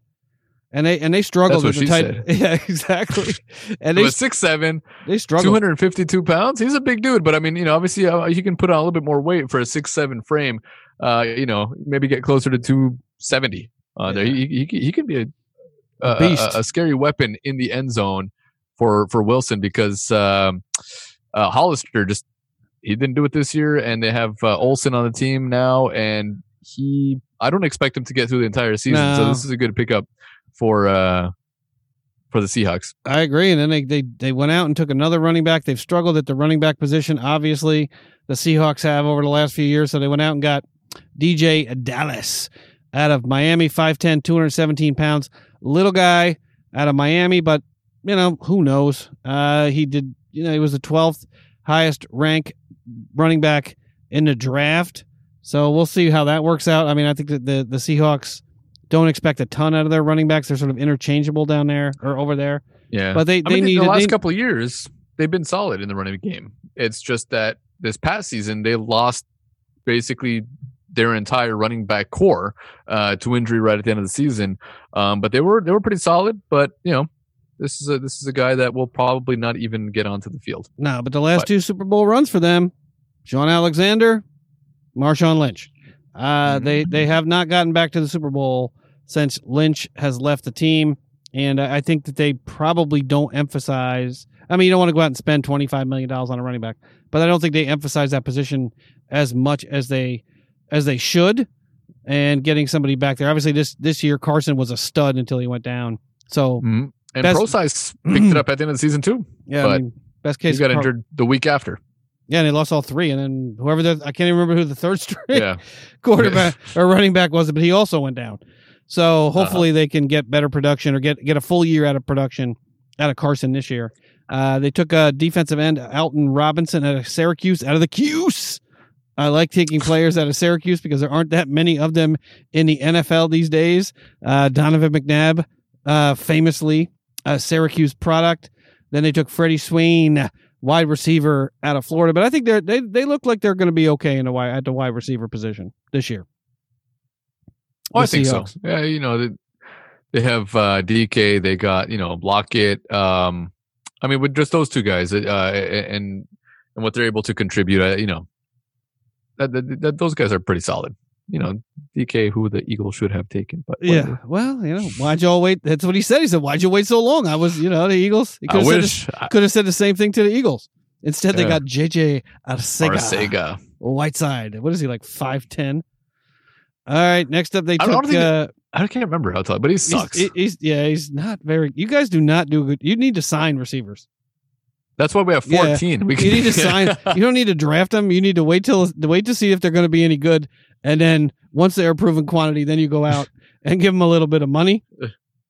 But yeah, you guys do not do well in the drafting of receivers or linebackers for that matter. So let's hope that changed this year. Last they took Stephen Sullivan. But defensive line and offensive line though, Ben. Yeah, and that's solid. That's why you guys made the playoffs, and that's why you make the playoffs, and the Cowboys don't. Stephen Sullivan, their last pick in the 7th round, another tight end. This one out of LSU. I think this might have been the last LSU player taken in his draft. But I think he's got size, he's got length, and he's got speed. I actually think he might be better than the tight end they took before him out of Stanford, but we'll see what happens with that guy. I mean, he's not going to see the field anytime soon. But overall, what do you think about our tag team drafts? At least the three, the Steelers, the Eagles, and the Seahawks, sort of in the aggregate, how we did. Only time will tell, really, Ben. I mean, it takes 2 to 3 years to see how any of these guys will really develop in the league. When you just look at position by position, the Eagles picked up a bunch of wide receivers. Not only in the draft, they made a trade. They got Goodwin from the Niners. I really like the second. I like the safety and the linebackers that they took. But it does take a while to see if these guys actually pan out and become the players that we thought they would be in the positions that they were taken in. So I mean, with the Eagles, personally, I'm not disappointed. I'm not 100% happy. With taking Jalen Hurts where they did take him. I don't know about how Rager is. Sounds like one of the dragons from. And Denarius is bringing in the receiver, Jalen Rager. Right? It sounds like that, but nothing, Clayton. What's his name? What's his first name? What's his first accent name? Is that? That's what's her name? The redhead that Jon Snow had to kill. That was not was it Irish accent? I don't it was know exactly, Irishish. That what you just did, Ben, was not. You know nothing, Rager. It sounds like one of the dragons from Game of Thrones. But with the Eagles, not 100. Not I would say I'm not disappointed, but I'm not enamored with all of their picks in this draft. But that's how I feel about my team, Ben. How do you feel about the Steelers? I mean, we didn't have a ton of picks this year because we traded away some picks to for Minkah Fitzpatrick. And I don't hate it, but I don't love it. I mean, I love the first pick. I love our 2nd round pick. I love Chase Claypool. I think he's going to be a good wide receiver in this league. I hope that Alex Highsmith can play well at the linebacker position because the more strength we can build on that defense. Our defense was amazing last year, and if we can even strengthen that a little bit with Bud Dupree on the franchise tag, this year. He'll probably be looking for a contract next year. So if we can continue to play at that level on defense with Roethlisberger healthy, it puts us in a nice position. But we didn't get, other than Claypool and potentially McFarland. I don't know that any of these guys are going to see the light of day next year in terms of any significant playing time. So we essentially have the same team we had last year with the addition of another receiver. You got a couple of XFL guys though. Oh yeah, we signed some XFL guys. So I mean, 4 of them. You have a couple of those dudes in there, so you just never know how those guys might develop. And I think that was a smart move by the Steelers, picking up those guys, especially with not having any money to spend on guys, and why not? I agree. All right, Franny, that's it for the draft for this year. Wrapping it up, I mean, I think it was an interesting experience to witness. And I'm not sure if I want to go back to the way that they used to do it.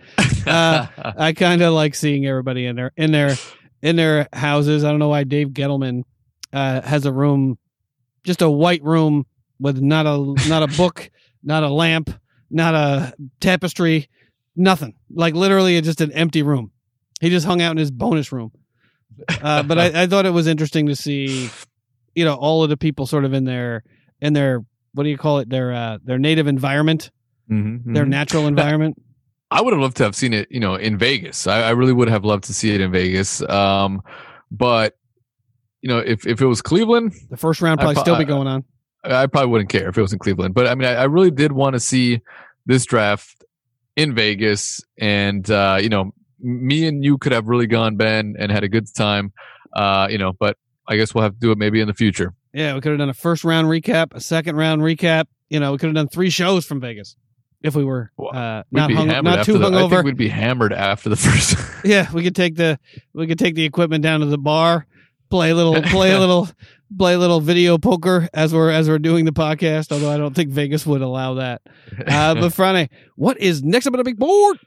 Next up on the big board, Ben, I believe we have some NFL news now. We do. We finally get to the NFL news portion of the show. So hold tight. We'll be right back with the NFL news.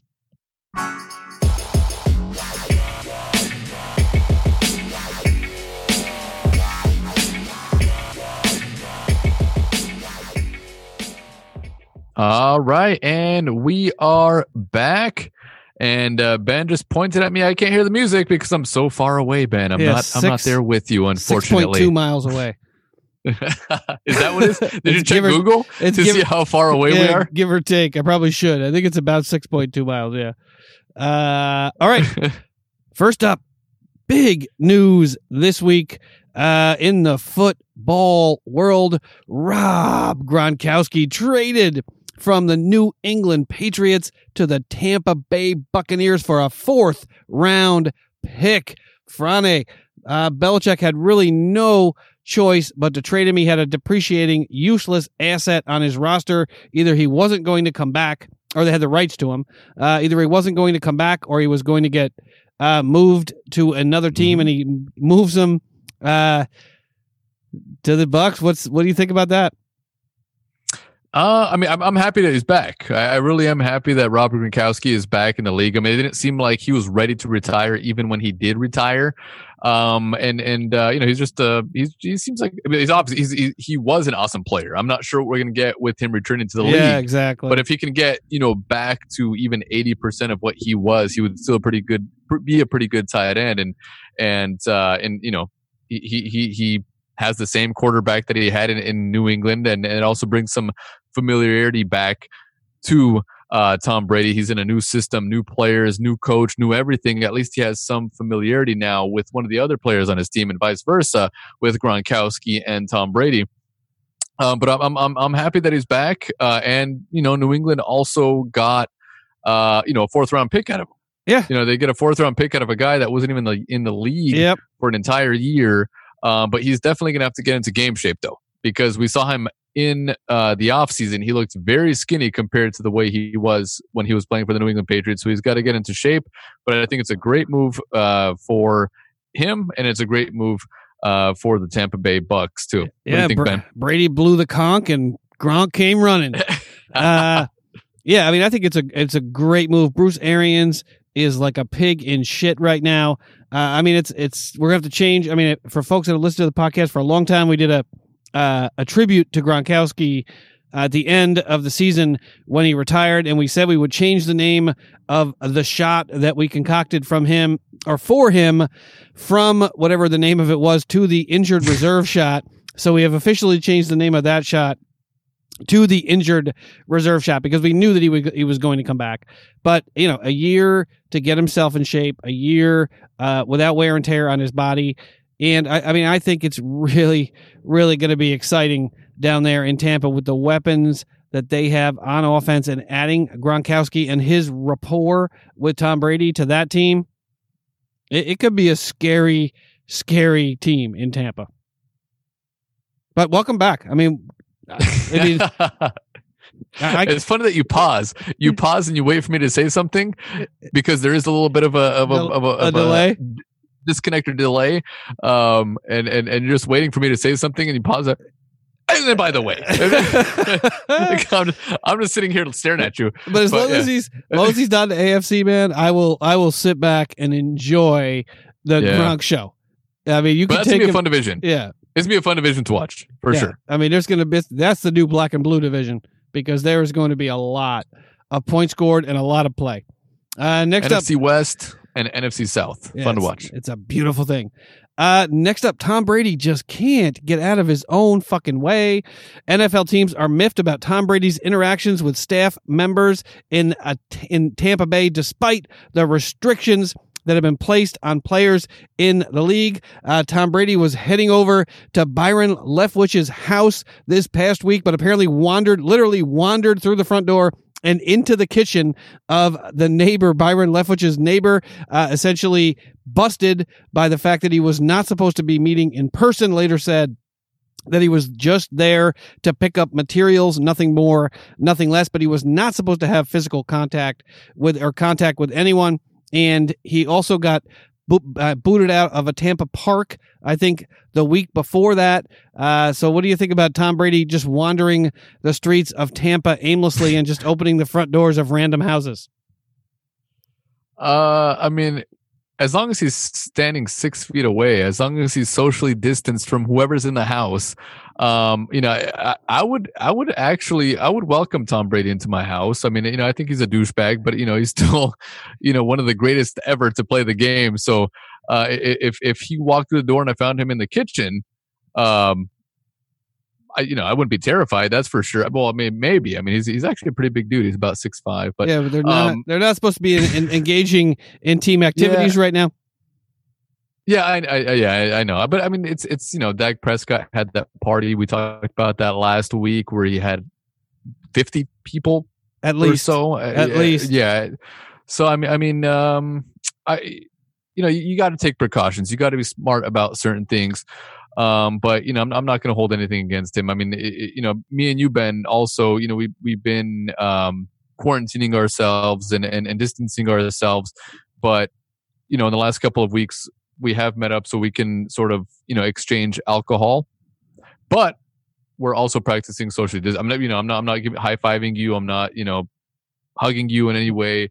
We just kind of see each other from a distance. So if him and Byron Leftwich are kind of doing the same thing, or him and anybody else on the team are doing the same thing, it is what it is. Yeah. It just seems like Brady just can't help himself. Hanging out in the park, wandering like they don't have Adobe Pro. They can't just scan this shit in and email it to him. He's got to go wandering the streets.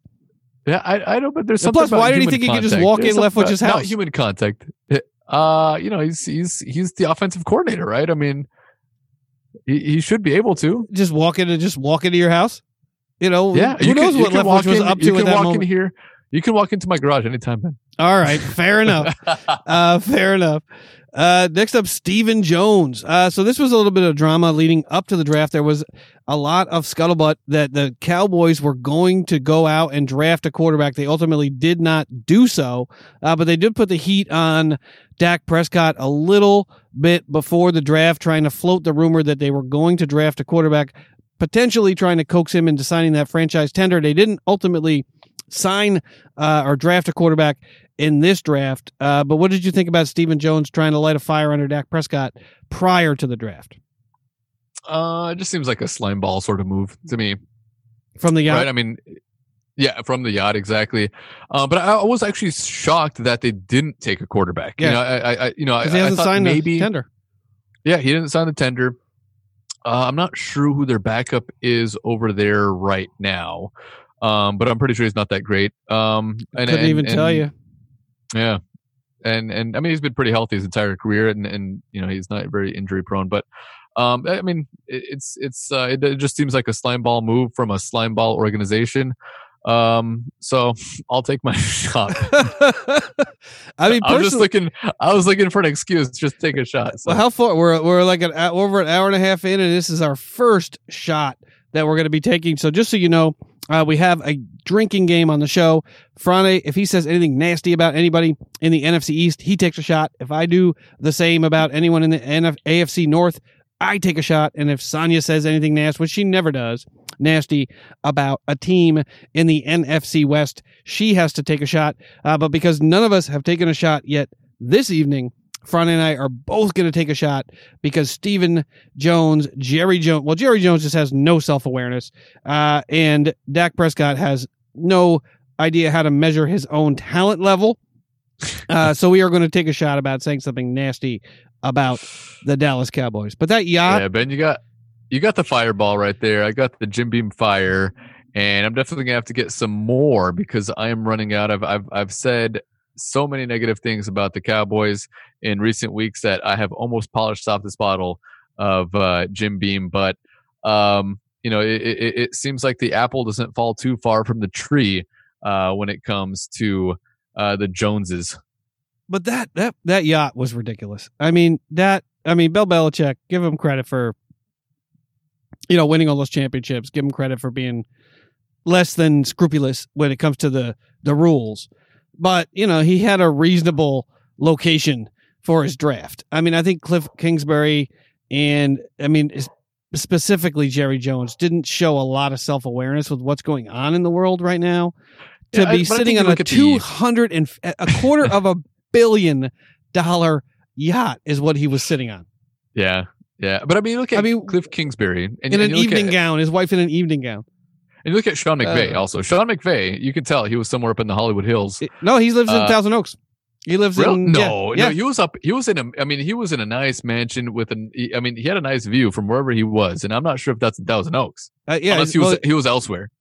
Yeah, his house. Not that Thousand Oaks. I mean, yeah, because it looks like there was a lot of lights. There was a lot of lights in the background, so you know, might not have been his house. You know, some part of the city, but he also had a pretty nice view there. So I mean, you know, he's younger than me. I mean, and if I'm, you know, a coach of one of those teams, I would probably be sitting down on you know, Cliff Kingsbury type. Well, would you air it though for the whole world to see? He's probably. Well, but to Sean McVay's credit, his house cost actual real money, and somewhere in Los Angeles. It's not the same as buying that spread in Phoenix. So, but Jerry Jones's yacht. I mean, I actually said, is that a yacht? Like, because it looked ridiculous. It looked like he was underground. But apparently that was his $250 million yacht. So let's take the shot to Jerry Jones being the worst general manager in probably 20 years, as far as I'm concerned. The last quarter of a century. You know, ever since. But you didn't say anything negative about anybody in your division. Fuck the Bengals for getting a first-round quarterback. Fuck it. There we are, Ben. Now I'm mad. All right, here we go. I don't want anyone in my division to have a quarterback. Right now, none of them do. I don't want any of them to have a quarterback. Baker Mayfield. Oh, Lord.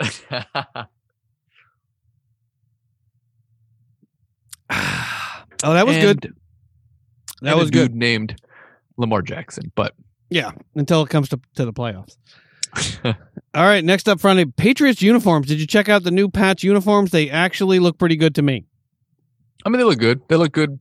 It's a nice upgrade, year. I think. Yeah, but you know, not a huge you know, change from what they had before, but you know, they look decent. Yeah, I like the new color scheme on the shoulders, the red and blue on the shoulders, and it looks a little more clean, a little more crisp, a little more old school than the uniforms. They definitely have one of the less interesting uniforms in the entire league, generally speaking. I wish they would bring back the Minuteman that was on the helmet back in the day when they got blown. Go ahead. At least once a year, like one game out of the season, just bring back the old logo. But yeah, I dig them. I dig the new uniforms. I think it was a nice little upgrade for them. Mm-hmm. All right, next up, this is an interesting bit of news that is near and dear, hopefully, to our hearts. Last week, the Bills Mafia was rated the best fan base in the AFC, and now Bills fans can tout another honor. Buffalo Bills fans have been named the best fans in the entire NFL, according to a survey from Sunday Night Football. They beat out Green Bay in the NFC for best overall. Frane, what say you about the Bills fans finally getting their due from an actual organization? Sunday Night Football.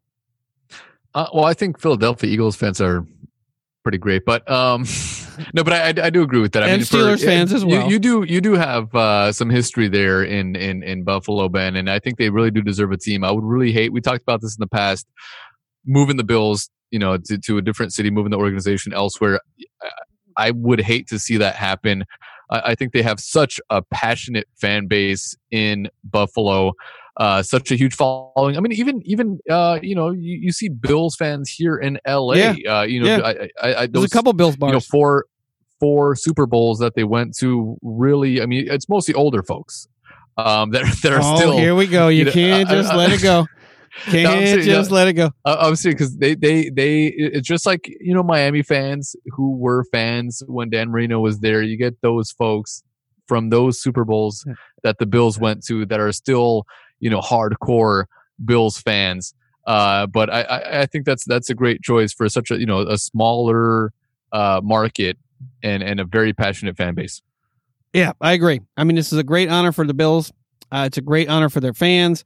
And please, NFL, do not consider moving this team to Canada or anywhere else.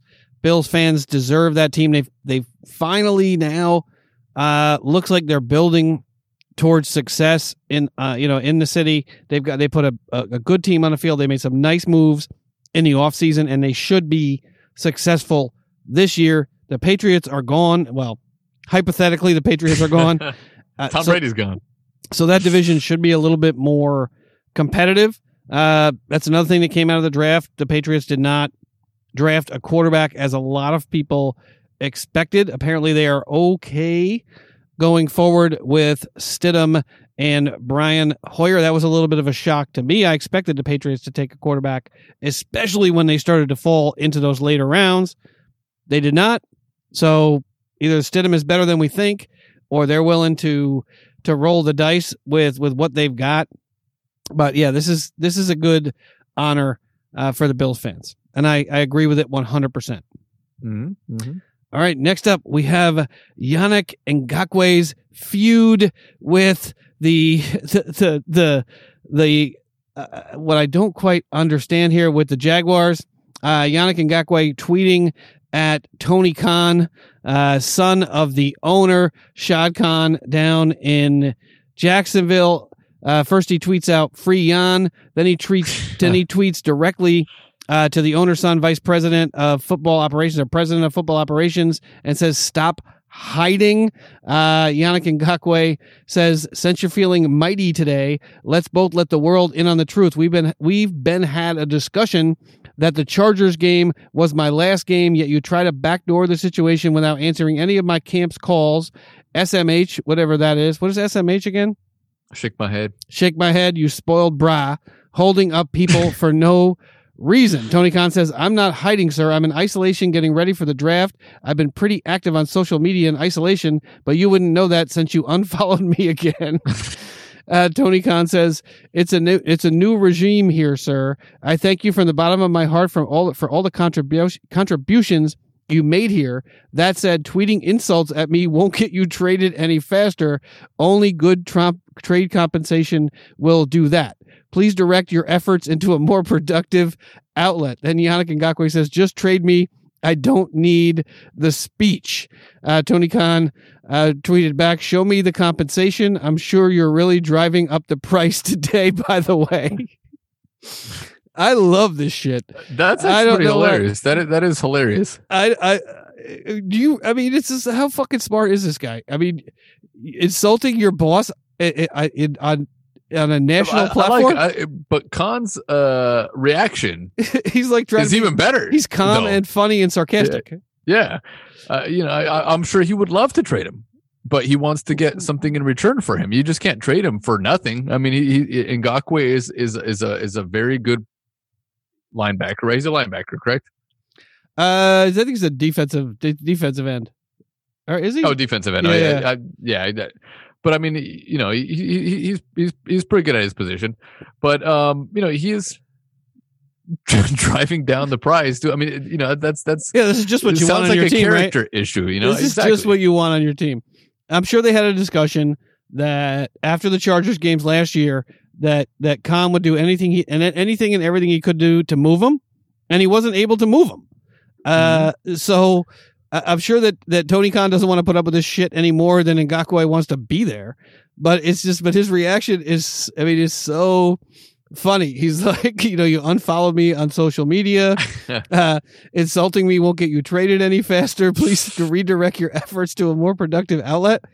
I just think he totally took the high road with a little bit of sarcasm.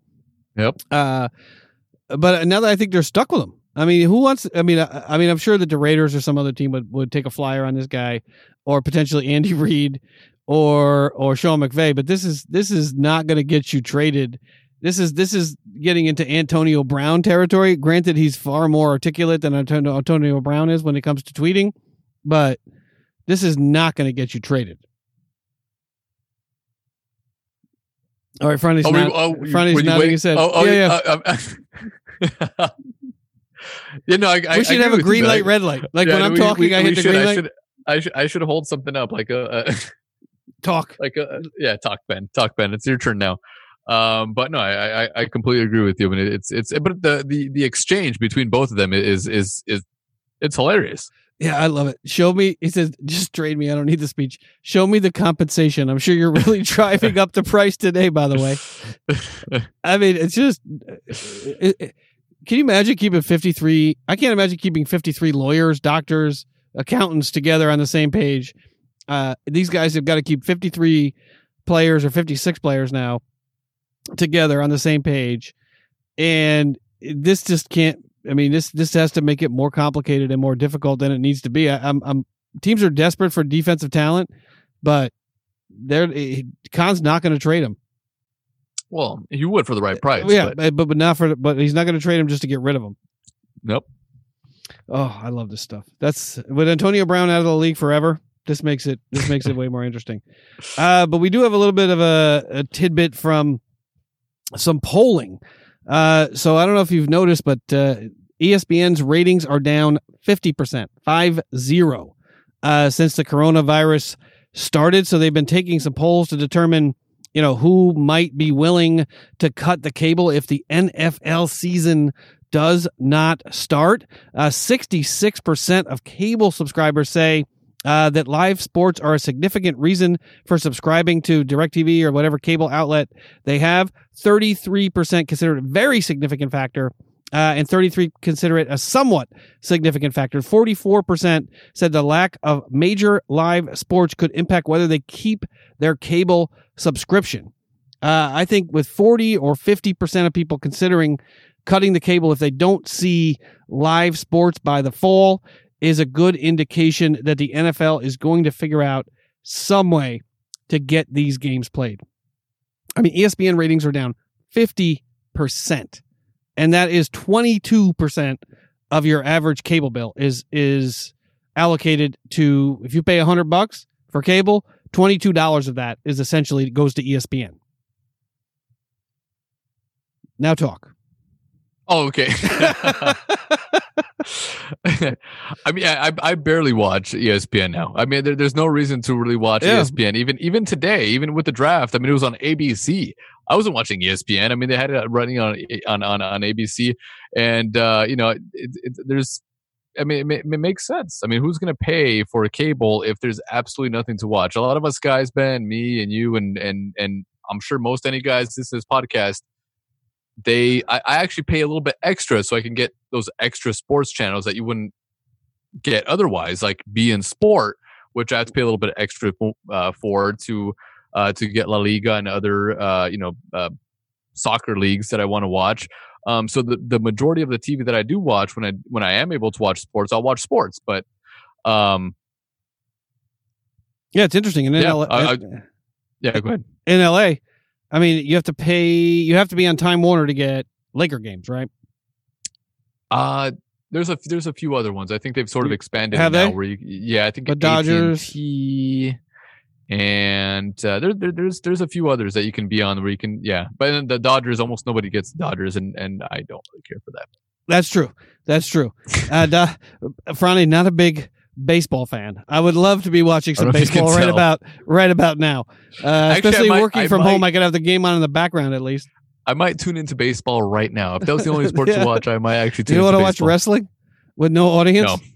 No. But I think this is a strong indicator that the NFL is going to figure out some way to get these games played in the fall, because the money that is at issue here is going to force their hand. I think this is a good indicator. I hopefully it's safe. Obviously, we want it to be safe for the players, but there will be football, I think, at some point this fall if these numbers continue. If people start canceling their cable, I think you're going to see the NFL being very creative on how they get the games in front of us. Yeah, even year. Empty stadiums. We talked about this in the past, Ben, with empty stadiums. I mean, obviously it changes the atmosphere, it changes what you're hearing during the game, but I'm sure they would definitely explore that, see how that works out with just having empty stadiums. But at the same time, there are Georgia, for instance, is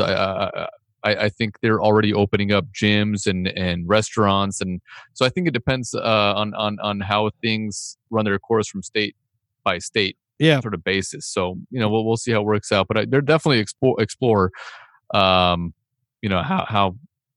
to really get the season kicked off. Yeah, it's going to be interesting because Mayor Eric Garcetti in Los Angeles has said no sporting events in Los Angeles, no major sporting events until 2021. So does that mean does that mean that the Rams and the Chargers, I mean, he back off it, and say, I'm sorry, I overreacted? I'm still worried about the Lakers. Well, I think that you might want to put a pin in that one. I know the NHL abandoned plans to play at neutral sites, starting up the league. I think they abandoned that this week, so that's not happening.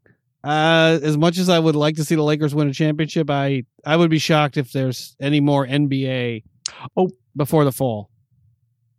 Ben, I know we're going to talk about Better Call Saul later, but next week, I'm not sure if you've been watching the Bulls documentary. No, but I am going to. The Last Dance. Yeah, I heard it's outstanding. I watched the first, just talking about ESPN and their viewership. This is something that will definitely bring viewers to ESPN, and it's something that you should definitely watch. And maybe we should talk about it next week. But episode 1, episode 2 were last week, and 3 and 4 will be this weekend. So definitely check them out so we can talk about it next week. Yeah, I will. I mean, I watched Mayweather Judon today from 2006. It was a great fight. There was a melee with Mayweather's cousin, I think, who came out and started a fist fight in the middle rounds because there was a low blow against Mayweather. Mayweather went on to win the fight, and I watched a Pacquiao fight. I think I can't remember who he was fighting, but I watched a Pacquiao fight later. So there's desperate times out there. Next up, Tevin Coleman. Tevin Coleman, running back, could be traded or cut before the 2020 season begins. Albert Breer of SI.com reports.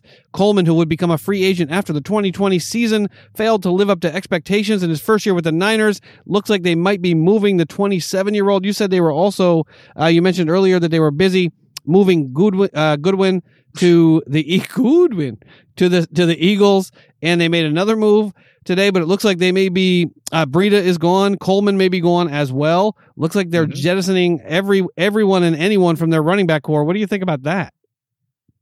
I mean, they had a pretty decent core. They were sort of interchangeable. Like you mentioned earlier, Ben.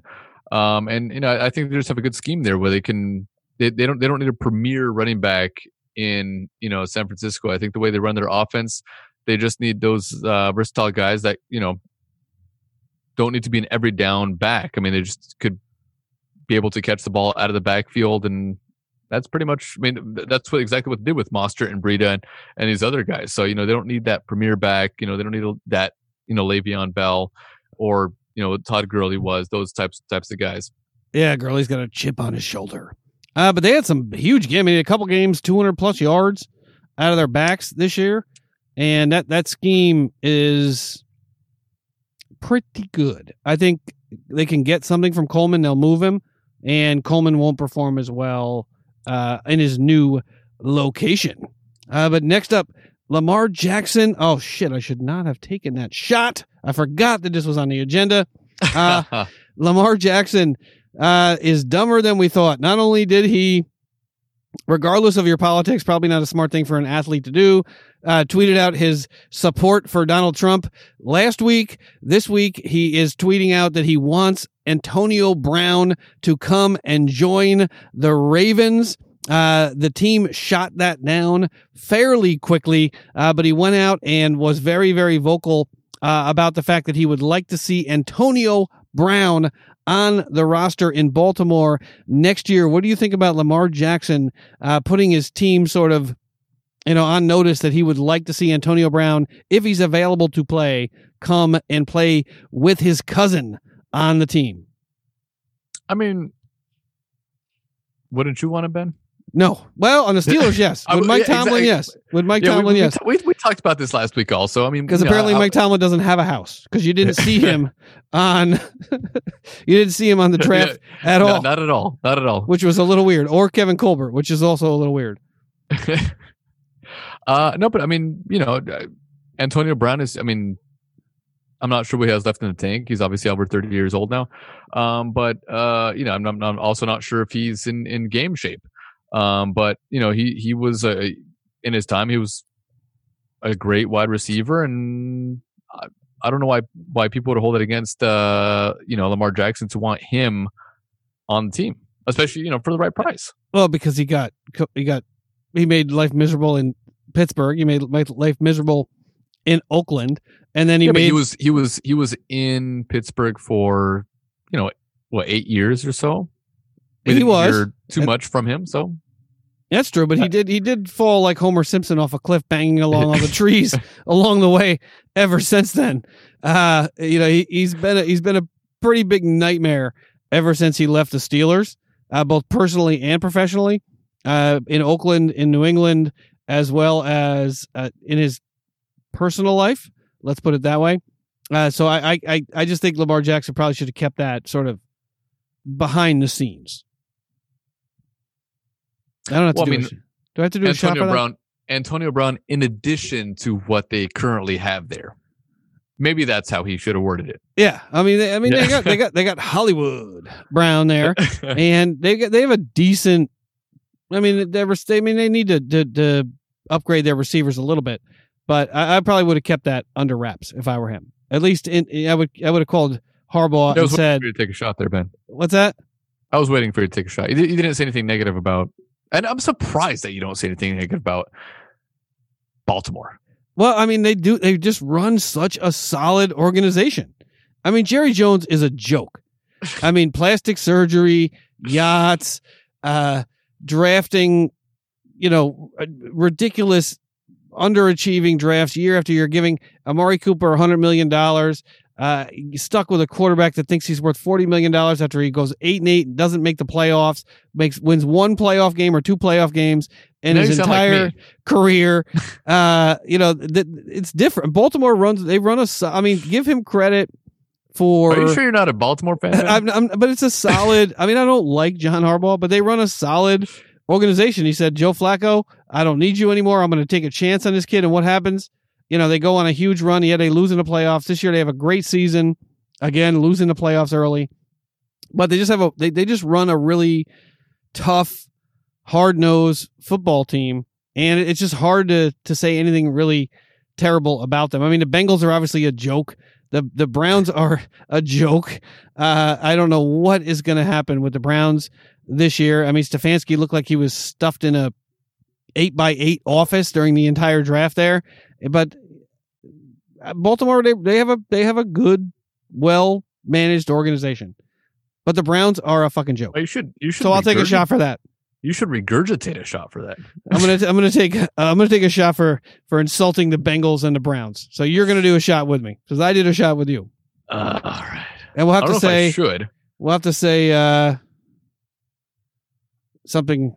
Condolences to Dak Prescott this week. That was actually sad news out of Dallas, and also I see a lot of negative things about the Dallas Cowboys. But Dak Prescott is one of the players that I actually respect on their team. I don't like Zeke. I don't like Amari. I don't like their ownership. I don't give a shit about anybody over there. But Dak Prescott is actually one of the guys that I actually have some respect for. He seems like he has some class. Unlike a lot of the dudes there. But he doesn't randomly follow people around parking lots. Yeah, exactly. And I understand, that with his upcoming contract, he wants to get the most out of it that he possibly can. I mean, that's what, smart businessmen do. But there was that terrible news this week, with the passing of his brother, his older brother, 31 years old. So that was really sad to hear, from the Cowboys organization this week. So let's change the shot. We'll do the shot to Dak. To Dak, and I've said a lot of positive things about Dak on this podcast. Too many. Too many. Cheers, Ben. Cheers.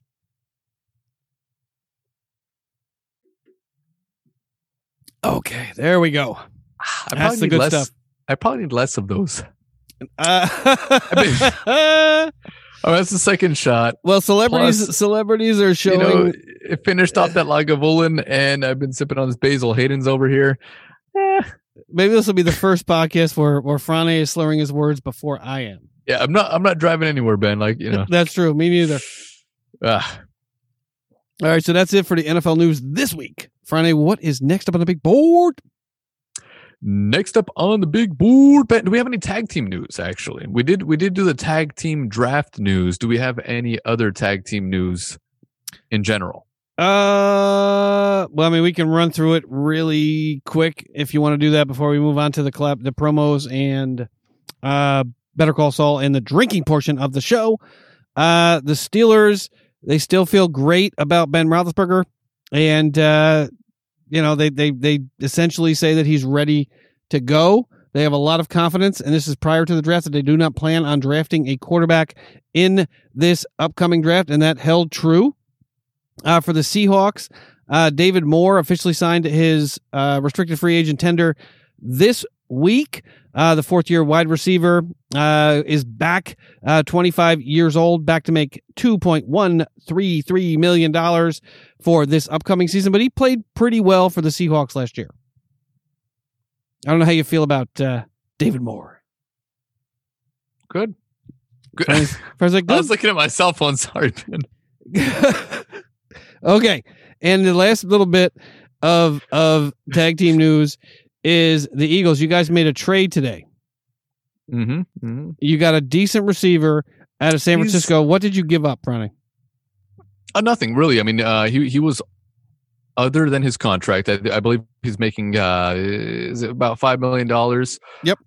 This year, and then $7 million next year. The Eagles really did not give up anything other than paying him his contract money. But they just basically, the Eagles and the Niners swapped spots and got him for almost for free, technically. Yeah, and it was a nice move. He's a decent receiver. He's okay. He really hasn't done much in the league so far. He is a fast guy, a little inconsistent, injury prone. We'll see how it plays out, and maybe he just a change of scenery in Philadelphia. We'll see how things go. But we have 14 wide receivers right now. One of them better be good. Yeah, you essentially became an omnivore. You're the opossum of wide receiver of general managers and coaches this week. You will eat meat, plants, it doesn't matter what it is. We'll take any and all wide receivers and hope that one of these or two of these guys end up playing pretty well. Friday, what is next up on the big board? Next up on the big board, Ben, is our promotions for our fellow podcasters out there. All right, hold tight, everybody. We'll be right back with one promotion this week for a Steelers podcast. The Steel Curtain. Big Ben. Ginsburg. Antonio Le'Veon. Mean Joe Green. Yeah, Mean Joe. The Immaculate Reception. Monongahela. The Steelers Outpost Podcast. I'm Tom Serena. I'm Nick Serena, and we may be homers, but we're honest homers. Join us for our weekly podcast where we separate fact from fiction on all things Pittsburgh Steelers. Subscribe and listen to the Steelers Outpost Podcast anywhere podcasts are heard. Follow us on Twitter at Steelers Outpost. Bye-bye. All right. That's a shout out to the Steelers Outpost Podcast.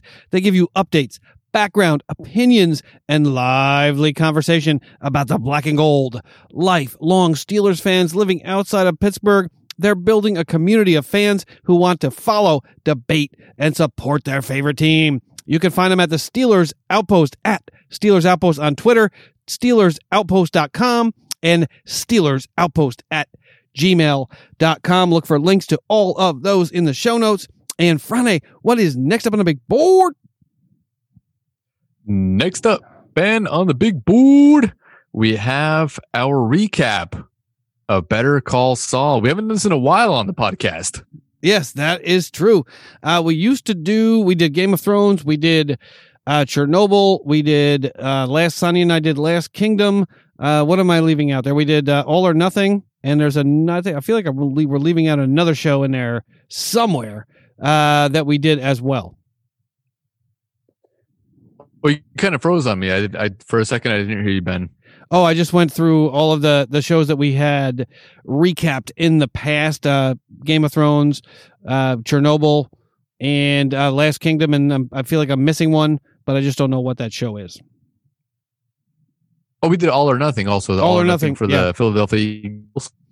So yeah, we also did that as well. We also did recap Better Call Saul the last couple of seasons too. So what was your overall feeling and just how did you like this most recent season of Better Call Saul, which ended this past Monday night? I thought these last 3 episodes were excellent. I mean, they were phenomenal episodes. With the desert episode where they're just walking through the desert, where Jimmy picks up the money. With the money, I was thinking drugs, but he actually picks up the money, and then he gets sort of jumped by that other cartel, and then Mike saves him, and then they're in the desert for the entire episode, which was, there's just that was a great episode. That was a great episode. Also just suspenseful, basically. I mean, these last 3 episodes, there was so much suspense in each episode. The writing, the acting, the directing, everything was phenomenal. I mean, these last 3 episodes really could have been a movie. It was that good. Yeah. Oh, for sure. I mean, it was a really, really good season. I mean, it opens up, the first episode with Saul, someone recognizing him that he doesn't expect, and he immediately thinks he's going to go call the disappearer and head off. But he changes his mind, and then he sort of goes on his, get rich quick scheme or his interesting scheme of, what was it, 50% off all legal fees. He gives away the cell phones for free, and he's essentially like a carnival barker in a tent, like taking one client after another, trying to build his practice. So it opens up a little bit weird, and then as we get into the later episodes, it turns into a little bit sort of strange with Howard becoming a much more pronounced character than I expected going into the season. Howard being his brother's former law partner, at HHM. That got a little weird, but Lalo is introduced, I think, early on, and Lalo becomes a much more pronounced character. But what did you think about the early, sort of the earlier season, or the early part of the season? Oh no, it's slow. I mean, it's the entire series. It's sort of like a snowball effect where it starts off slow and then it picks up and just moves faster and faster and gets larger and larger. And now we're at this point in the series where it's just there's so much suspense built into every single episode, especially these last three. I mean, like you just mentioned, Ben, Lalo is one of the best characters. I mean, even going back to Breaking Bad, he is one of the best characters. Not just the acting, but also just the character himself. I mean, he's just like the perfect guy to play that part. Yeah, he's almost like, he's so friendly. I mean, like he could be your friend, but then at the same time, he's a freaking maniac, and he will stab you through the heart. I mean, he reminds me sort of as a mob type of character where, he wants to bring the people that he likes, he brings them in and he takes care of them, and he's congenial. But once it's time for business, he'll rip your heart right out of your chest. We got a little bit more of a Mike's backstory with his family and his emotional trouble, taking on the little gang punks down the street. First he knocks them out, then they knock him out, and they gets dragged down to Gus's compound in Mexico, where we learn about the dedication that he made to his to Max down there. And essentially this is where Gus gets his claws completely and utterly finally into Mike, and Mike has no way out. Essentially at that point he becomes more or less Gus's right-hand man. Oh, you can. I mean, you just your audio kind of froze right there, Ben.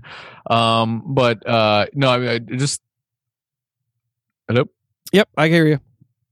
Oh, okay, I hear you. Sorry, because you're. Oh, my audio's cutting out. You sort of, your audio cuts out, but then your video also is cut. But I just love the build up, the entire build up. This season has just been building up to these last three. And I just, and I wish we talked about this more in the last few weeks, Ben. I mean, I know it took you a while to catch up to where I was in.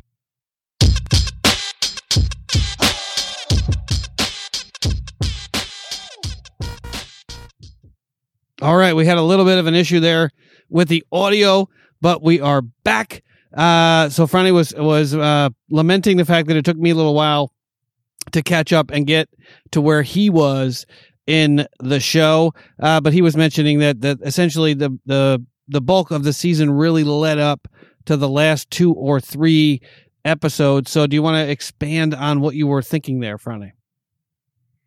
Oh, no. I mean, like I mentioned, the last 3 episodes were almost like watching a full-length movie. I mean, Vince Gilligan has done a great job in pacing this show to the point where it leads you to these last 3. I mean, especially that last one, this last episode where Lalo is, where he's basically, well, he's murdering his assassins. I mean, so I don't want to mess up the show for anybody. Well, if you're listening, spoiler. But if you're listening, spoiler alert.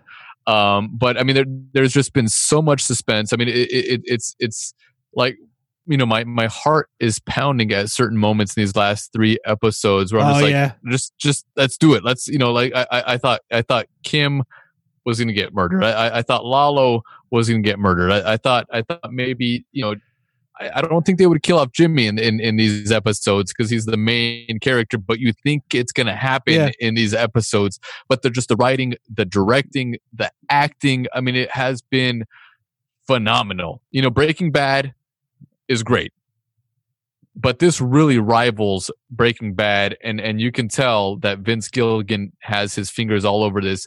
He's a freaking genius. I mean, this guy really knows how to put a program together. Breaking Bad was awesome, and this is right up there, Ben. I don't know how you feel. I agree. I mean, and the more that we learn about Jimmy and Kim's relationship and how close it became prior to whatever is going to happen that ends that relationship, but Kim plotting to essentially get Howard disbarred in the last episode, just so that Jimmy can get a couple $1 million out of the Sandpiper settlement, which is a settlement of some elderly folks that were taken advantage of by a healthcare company, and how far she's willing to go. And when she laughs at Howard, when Howard says, Jimmy's lost his mind, he's throwing bowling balls over my fence, which he did, and sending prostitutes to my business lunch, which he did. And Kim essentially laughs like, I don't know what you want me to do, Howard. Jimmy is not what you think he is. And she laughs at him. He goes out of his way to help her get that gentleman, that issue settled with the gentleman that was holding out on his property. But like you said, I mean, the Lalo character, I didn't think that I would be so interested in his character. I didn't want him to die in the last episode. I actually did not want anything to happen to him. And that's what I thought. Go ahead. And that's what I thought was so great. That's what I thought was so great about that last episode, because you've created a sort of relationship with that character where like this guy could be my friend, but then he also has this sort of this sort of evil sort of completely evil. I want to say completely evil sort of I don't know, like background.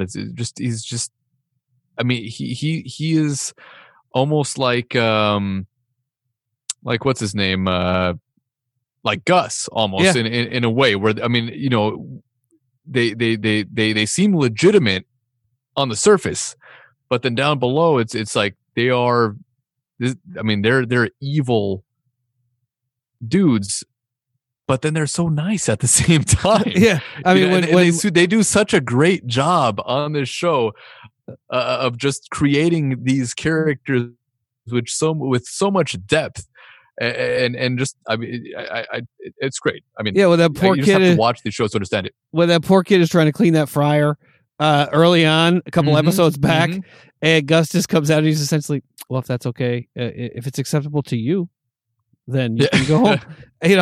And essentially like, nope, go back and start scrubbing again. And Mike, tries to get Nacho out. I mean, he essentially says Nacho has done everything we've asked him to do. He's playing both sides of this. He's giving you information. He's putting his life at risk with the Salamancas to give you this information and to help you. And Gus is like, no, he's useful to me. Fuck him. I don't care. We'll keep him around. In fact, we're going to send him down to Mexico and see if he can get killed. Essentially, potentially get killed with helping us attempt to assassinate Lalo. And when Lalo pulls up that bathtub, when he pulls up that bathtub and you see the tunnel below, you're like, no, they're all dead. They're all dead. And when at the very end of the last episode, when Lalo sees that his aunt, I think it's his aunt, who is murdered by the assassins, and he just goes off walking, looking for Nacho, because earlier on you could see that he's looking at where Nacho was sitting, looking for Nacho's body, looking for any evidence that there was a struggle or that Nacho had to run away quickly, and seeing none of that, he knows who's responsible. He escapes from the compound and then walks back into the compound. I mean, he's gone. Like, he could continue to walk. I'm sure he knows where to go to get to safety, but instead he's so... That's what you mean, I think, about the character. The character is so complex that he could just leave, but he's like, you know what? I'm just going to go back and kill these motherfuckers. Even though I'm gone, I wanted to escape. These guys, they came into my house. They killed my people. I'm going to go back and kill them. And he does. And Jimmy you just have to watch the series to understand, what we're talking about.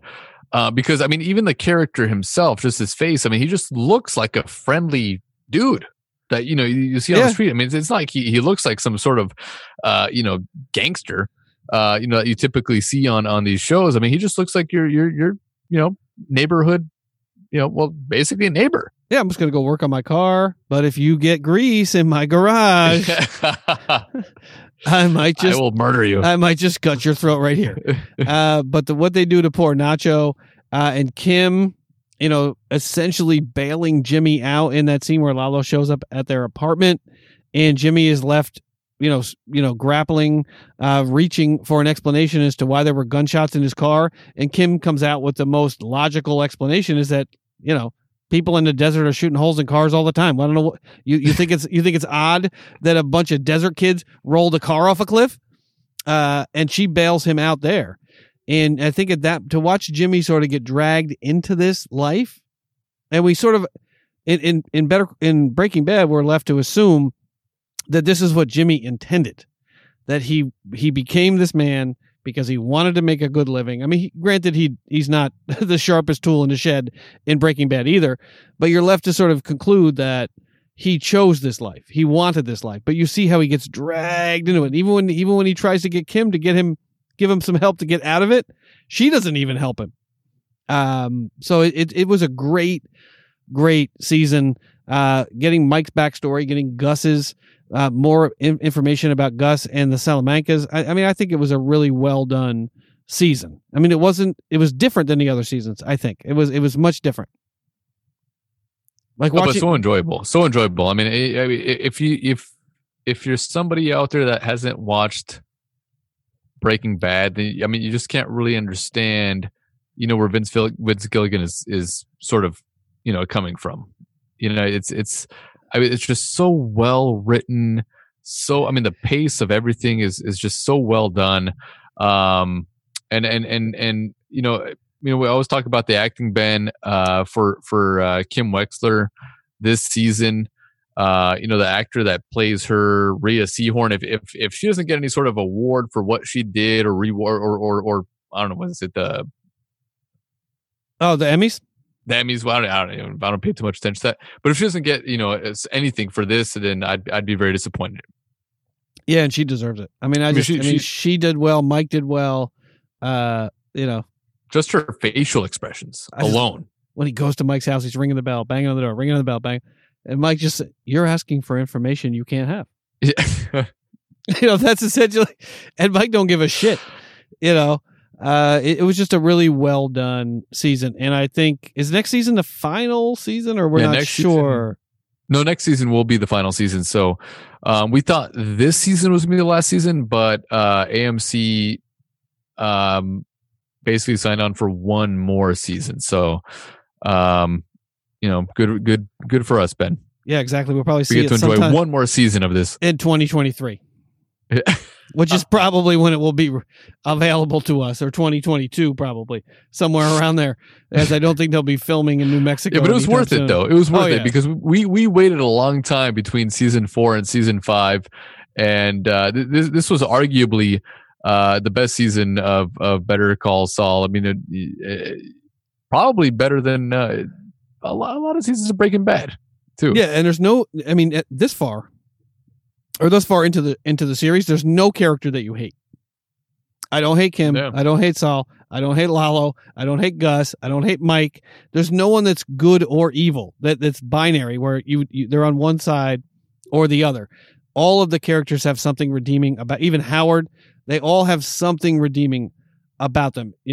It's a really, really even Nacho. I feel so compelled to like him. Because he's caught in this really difficult situation, but he's also, done some bad shit too. So I just think it was really well done. All right, Franny, you ready? Oh, sorry, Ben. I thought you were waiting for me. Okay, sorry. Oh, no worries. Are you ready to move on? Let's move on, Ben. All right, Franny, what's next up on the big board? Next up on the big board, Ben, is our shot of the week. All right, Franny, let me grab that shot and we will tell the listeners what we've done and what we're drinking in the new and improved drinking portion of the show.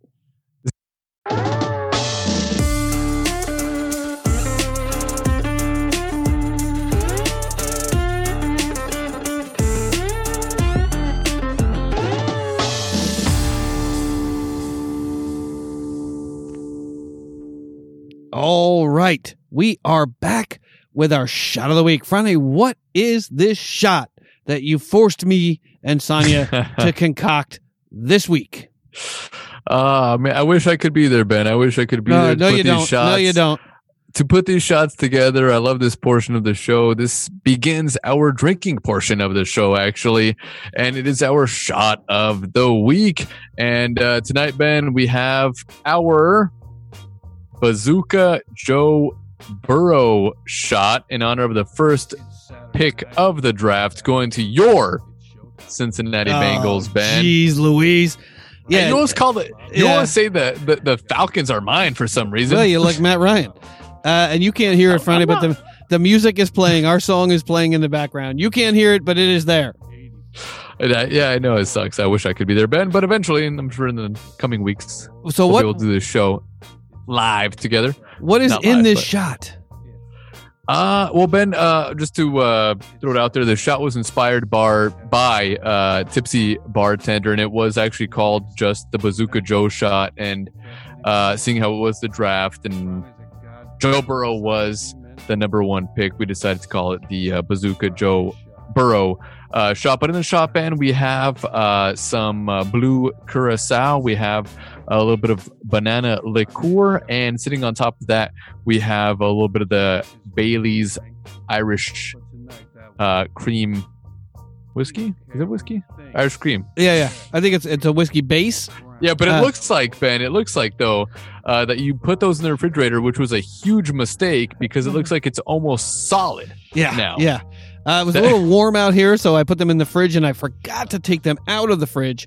But we do this every single week. You can find a picture of the shot on Instagram, as well as on our Twitter at Instagram at Thirstand, and on Twitter at Goal Thirst. So Franny is not going to have to subject himself to this shot. But unfortunately, or fortunately, as the case may be, I have to do it. I'm sure it's gonna be a good shot, Ben. I mean, well, banana, if you left it out in room temperature, maybe not in the fridge, but I'm sure the blue curacao will give it sort of that citrusy sort of flavor with the banana liqueur, giving it the banana-ish flavor, and then you got that creaminess on the finish. So I'm sure it'll taste like a bazooka. It will taste shot. like Cincinnati. Here we go for Joe Burrow, Cincinnati boy coming home. Ben, Here we go. I've been sipping all night, and I'll take a sip with you. All right, let's do this shot.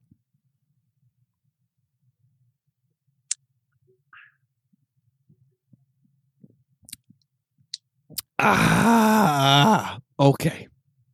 So the banana really comes through. And the cream really comes through. The citrusy notes of the blue curacao do not come through as well, I will say. But the banana liqueur does not taste as bad as I thought it would. The cream de banana. And the Bailey's, it actually was a nice tasting shot. It doesn't have that citrus note, but the cream and the banana mixed really well together. It wasn't as chunky as the one a few weeks back. But this, I mean, it was a really tasty shot. Not too sweet. The alcohol burn is very mild, probably mostly from the banana, and I guess the banana liqueur is probably pretty high proof for a liqueur. The Bailey's pretty low, but it has a really nice flavor to it. I wish you could taste this. I'll have to put one together once we're, doing the podcast together once again, Ben. But that was really, really good. Franny comes up with these. I feel like he's trying to come up with, difficult shots for us to make while he's 6 miles away. Getting things to sort of stand and sit on top of each other is a little more. It's not that difficult. Well, Franny goes at this like a scientist. Like he's in there, he's got his glasses, the little glasses with the light on it, with the sort of the one big magnifying, monocle that comes off the glasses. And Sonia and I are in there with a spoon, sort of trying to pour it over into the spoon. But it was actually a really tasty shot. Mild, probably in the alcohol content, probably a medium alcohol content. So good for just about anybody at a party, at a get-together at Joe Burrow's house when he starts spending that first round money. But thank you, Franny. Very, very good. Very good. You're washing it down with some gin there. I'm I see, Ben. washing it down with a little bit of gin and tonic. It didn't get caught in my teeth. There was a couple of weeks back, we had a shot with some Baileys or something and something else in it that literally coagulated to the point where it had a solid consistency. Mm-hmm. All right, Franny, what's I mean, look good though. I mean, and you'll be able to find the shots on Instagram and also on Twitter. And you guys did a very good job, Ben. You and Sonia actually, Sonia, I shouldn't give you any credit for this one. Sonia did an excellent job putting these shots together. I mean, the blue curacao and the banana liqueur, Ben, you said that those were inverted because you just had there was a problem with sitting on top of each other. Those, yeah. So, but they look good. I mean, they look fantastic. We'll post those for sure. I do like that sort of jellyfish effect that the Bailey's had sitting on top of the blue curacao. It actually looks pretty good, and it looks really nice in front of the little helmets that you have there.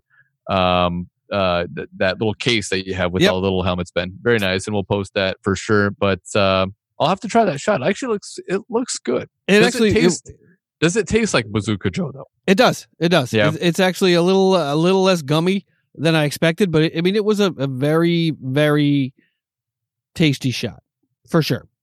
All right, Franny, what's next up on the big board? Next up on the big board, Ben, it is our beverage of the week, and I'm really excited to try this, Ben. I mean, this is my birthday gift, actually. It was part of my birthday gift that you got me. It is the Whistle Pig, Ben. I'm sure you have some more information for us on the type of Whistle Pig that it is. I do. Hold tight, everybody, and we'll be right back with our whiskey, bourbon, or rye of the week. This week it's a rye, so hold tight.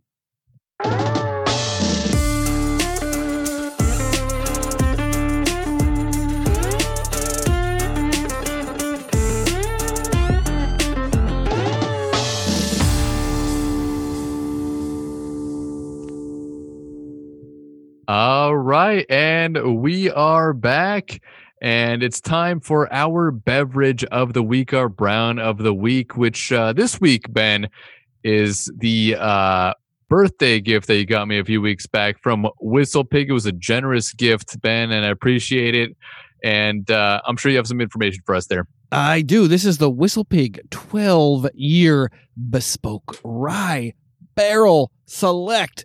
This is out of Vermont, a blend of 3 different Whistle Pig whiskey finishes. One finishes in Salterness casks, one in Madeira casks, and one in port casks.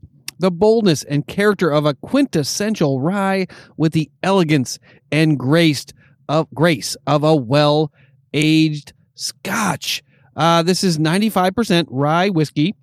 Distilled at MGP Distillery in Indiana. The juice then travels to Whistle Pig Farm and Distillery in Vermont's Champlain Valley, where master distiller Dave Pickerel has finished the rye whiskey in different barrels with unique finishes to them. He then married the 3 distinct barrel finishes to create a truly brilliant expression.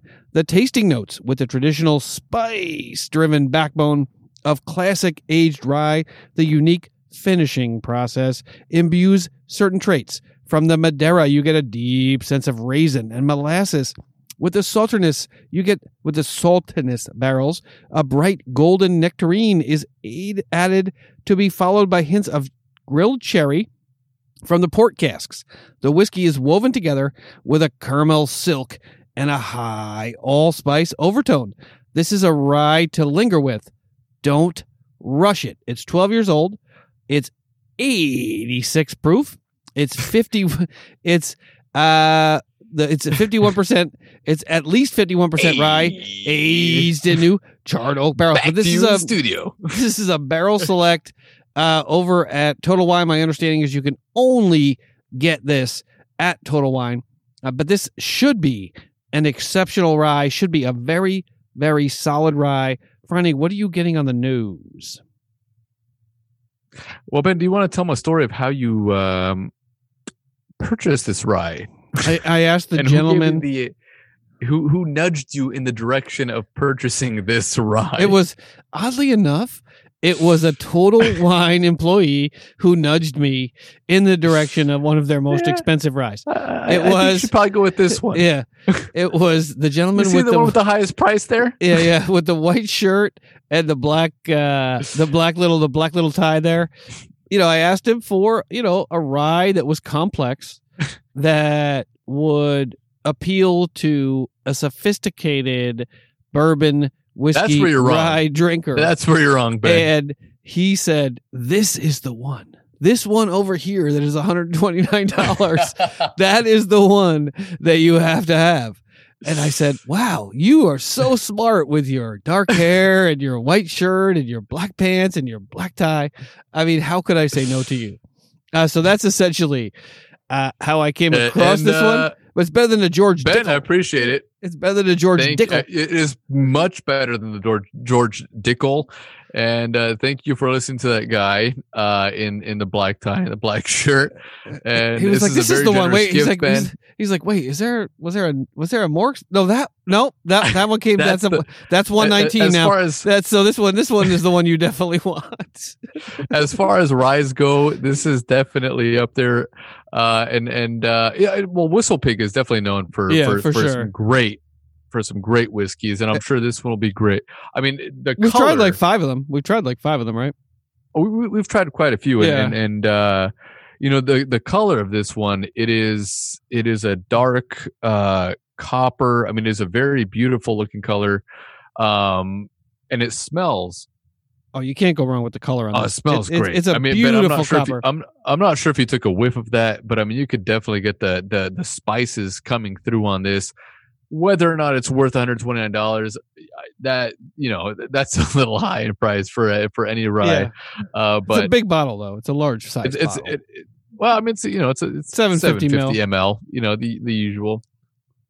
But it smells great. They really need to have smaller sizes. They need like what are those smaller ones, like 350? That's why I got that 350. That I think it was a 10-year. Yeah. That we tried, because that one was about $60, but you know, you get 350. It was about $35. But yeah, they ought to make a smaller size for most of these.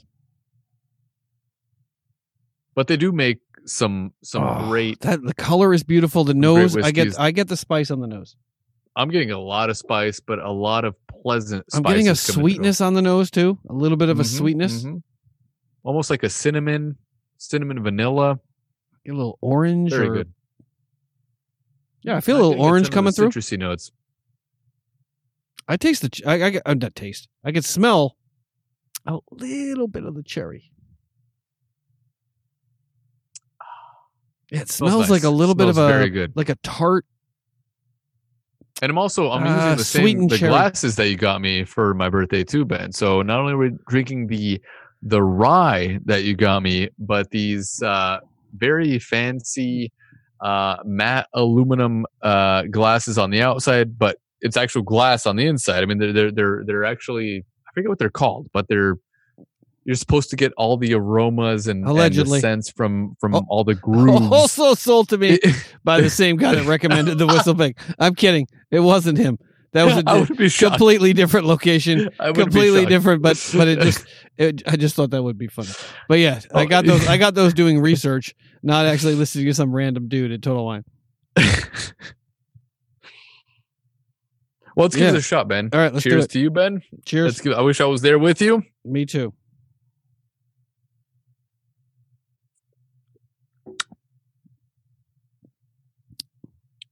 Ooh, spicy. It's got a nice spice on the entry, but smooth on the finish, though. Really smooth on the finish. Wow, that doesn't linger at all. It's almost like a little bit of I would say honey with that spice and that finish that is just it goes down. And what's the proof on this, Ben? What's the proof? It's 86. Wow, 86, so 43% alcohol. Yeah, it doesn't get me on the back of the throat at all. No, I mean, it goes down. So, I mean, this is dangerous. This is some dangerous stuff. And I'm drinking it now. I mean, it is really hot. I'm in the garage. We're recording this, and it's not cool in here. It's about, I would say about 80 degrees or so. And drinking this at not even at room temperature, but warm like this, usually it would have hit you a lot more at the back of the throat. Wow. It doesn't hit me at all on the back of the throat. Well, it's a bit cooler outside. Well, but you could always crack that garage door like a foot or two. Yeah, you're right.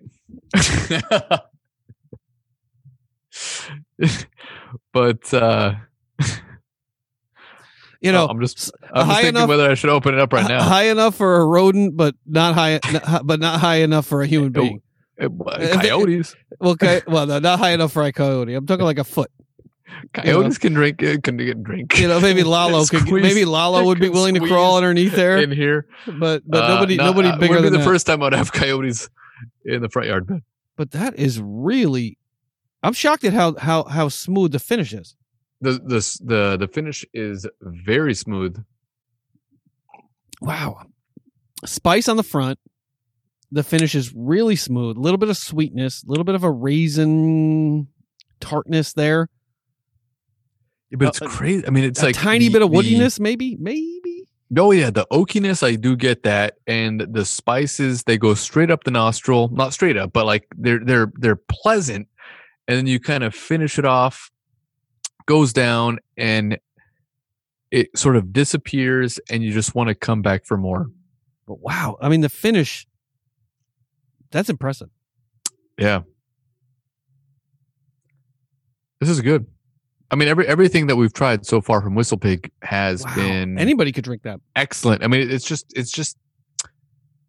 different because I mean, you expect something from a rye. I mean, we've tried different ryes on the show so far, Ben, and you expect a certain characteristic from a rye, and this it just has an extra element. I would say, that extra. That spice that you expect, but then you don't expect that smooth, almost silky Scotch sort of finish on the end. And I'm watching you drink it right now, and well, it's got that smoothness. I agree. I mean, it almost feels like a really once it goes good down, Scotch, but with a rye flavor. It's there. It's great. It goes down your throat. And it's gone. It's gone. It's there. It's there a little bit. I mean, it just hangs out, but it's just hanging out. I would say at the top of your nostrils. Yeah, I mean, you can still get a little bit of that spice on the finish, but finally have a helicopter. That's good. Finally have a helicopter flying over. Aaron Rodgers is going to be upset.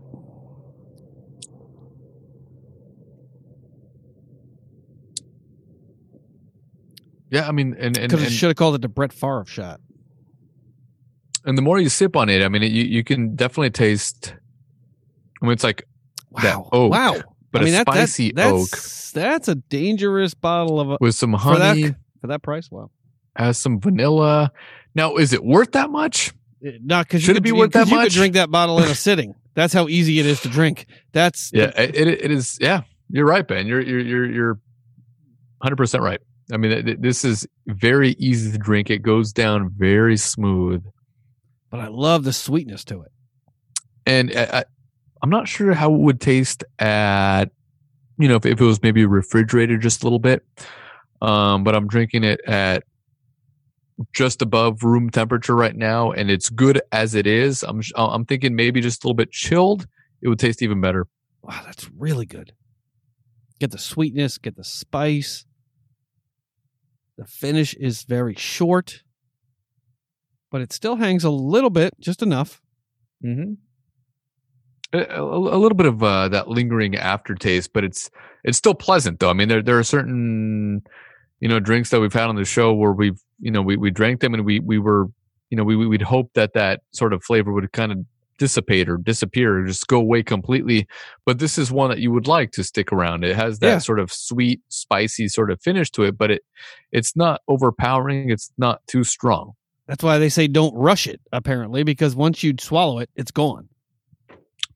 But on the nose, it's really powerful, though. I mean, like, you expect almost a strong, spicy finish, but it's just not like that. I mean, on the nose, it smells delicious, but you just don't get all those extra spices when it's in your mouth and it goes down. Yeah, these guys are something else at Whistle Pig, really. They're more like scientists than anything else because they don't make this themselves. No, they don't. They age it themselves. I tried to get one out of Nevada. It's a family farm that actually grows all of their own barley, rye, and all of the ingredients for the rye whiskey and the bourbons, and they make it, from start to finish, from growing it to distilling it to selling it. But we can't get it in California. I can't remember the name of that one. But this is, they are like scientists. They take these barrels from around the country, they select them, and they, either they take them straight or they mix them. But that can't be an easy undertaking. Wow, that's really good. All right, Franny, how would you rate this one on our Thirst and Goal rating scale? From 0, which is George Dickel, to 10. I can't believe George Dickel had a 90%. That's why you can't listen to reviews. I don't know who would, give George Dickel rye a high rating. I mean, that stuff was different, but different in all the wrong ways. It was the Kool-Aid of the Kool-Aid of ryes. It was literally like the Kool-Aid of ryes. This comes in a one, powder. This one I would, just considering the price, I would give it an 8 out of 10. I mean, if it was, less than $129, let's say if it was even, $89, which is also, higher up there for a rye, I would give it maybe a 9. But just considering the price and the flavor that you're getting, I would say an 8. Because I'm not sure if it's really, is it really worth, $129? Because for $129, you can get some really good stuff for $130. Yeah, Jerry Jones was drinking some on his yacht. He was sipping a little Johnny Walker Blue, which isn't even that good. Where would you rate it, Ben? Surprisingly enough, I'm going to give it a 9. I'm going to give this a 9 out of 10. I either it aged in the bottle. Since the first time we tried it, we just sort of tasted it a little bit on your birthday, and I didn't remember liking it that much. That was, because I was so excited to, to get the Whistle Pig, Ben, and I'm still excited to have the barrel top from the Jim Beam distillery. But yeah, it didn't seem like it had that much flavor back then. But today, maybe we let it air out. I'm not sure exactly what it is. It seems like it has more flavor. Yeah, I agree. Has just more on the nose, and it just seems way more complex than it did, back then when you first opened up the bottle. But 9, wow. That's pretty high. That's for you, Ben. That's a high rating. Yeah, and I don't give them out very often. But this, for a rye, typically I like a bite. I like a rye that just hits you in the face, Mike Tyson style, and just knocks you on your ass.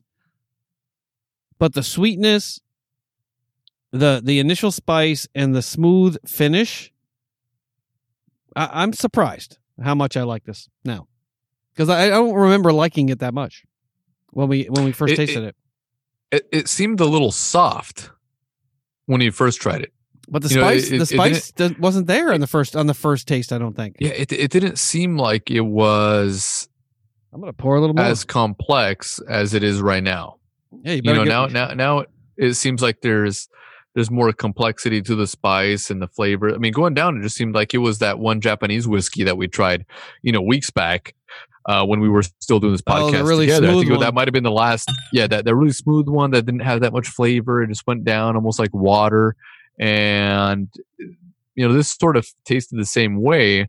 But now today, just trying it, it's way different. Wow, from that's good. What it was back then. That's good. Not sure what it is, but it's good. So you give it a 9. I give it an 8, which is high scores. And Friendly's disappointed I gave it a 9 after I gave like something else a 6 or a 5 a few weeks ago. Or the George Dickel. I think I gave that a 4. I think you gave it a higher score. I think you gave it a 10. Probably. I keep wondering, do I need to have that in my house, or can I toss that? Like, what's the downside to tossing that? What would be the odds of me serving that to somebody or someone else ever drinking that? We can use it you can mix it with something. So Yeah, there's always won't, that. You won't drink it. You won't drink it. I can mix it with Coke. You ain't gonna mix that with Coke.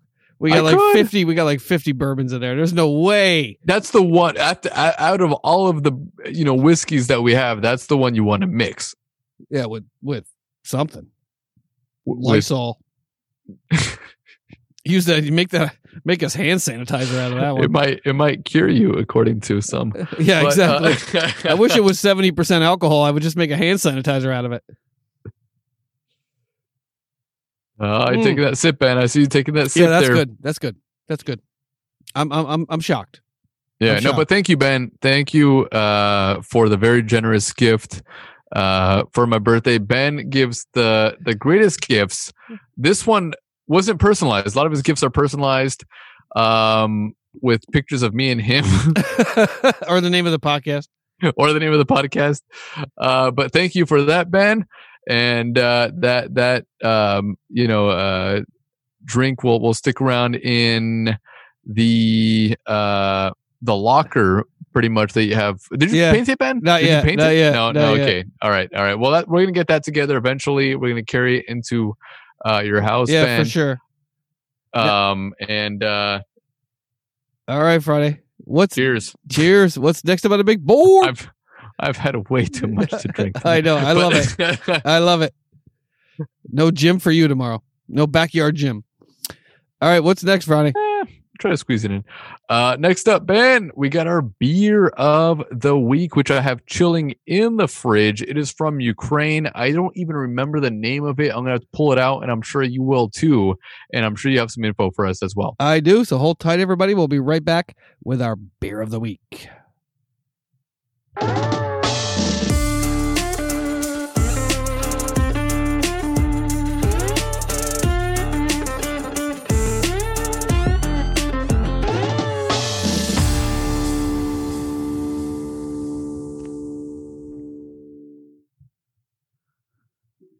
All right, we are back with our beer of the week. And Friday, do we drink a beer every single week?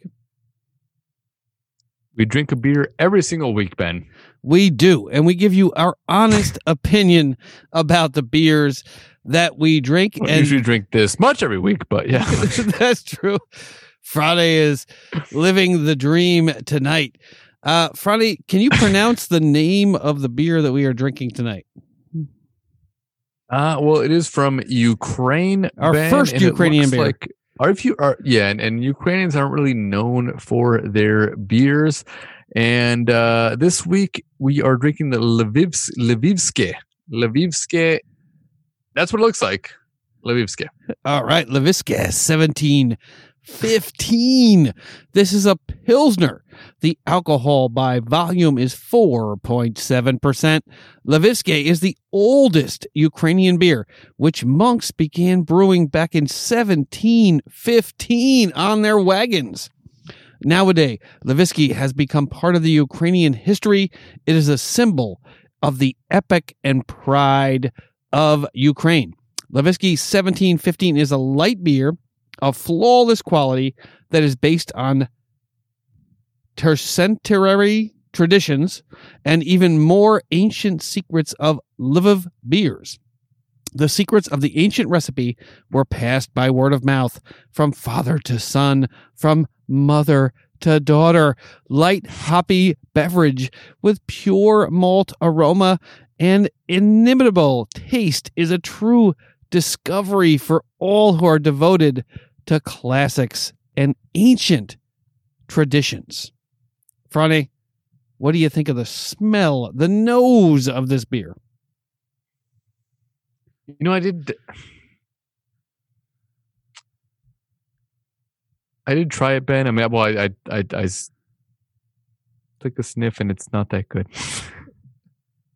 It's extremely skunky. I'm gonna play the Ukrainian national anthem in the background just for kicks. Why not? It doesn't smell like something that would taste good. It's got a little skunk Looks like to you it. have it poured out in a glass. Yeah, I do. Last year you made fun of me skunk. sniffing out of the bottle, so I took a little picture I'm in the actually glass. sniffing out of the bottle right now, but there's a lot of skunk coming out of the bottle, and you don't usually get so this last much year, skunk. so last week you made fun of me for sniffing out of the bottle. Now you're sniffing out of the bottle.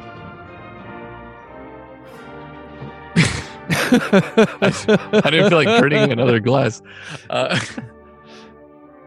So I'll give it a shot. Let's give this a shot, Ben. Cheers. I mean, does it smell good? I'm going to try it. All right, let's do it.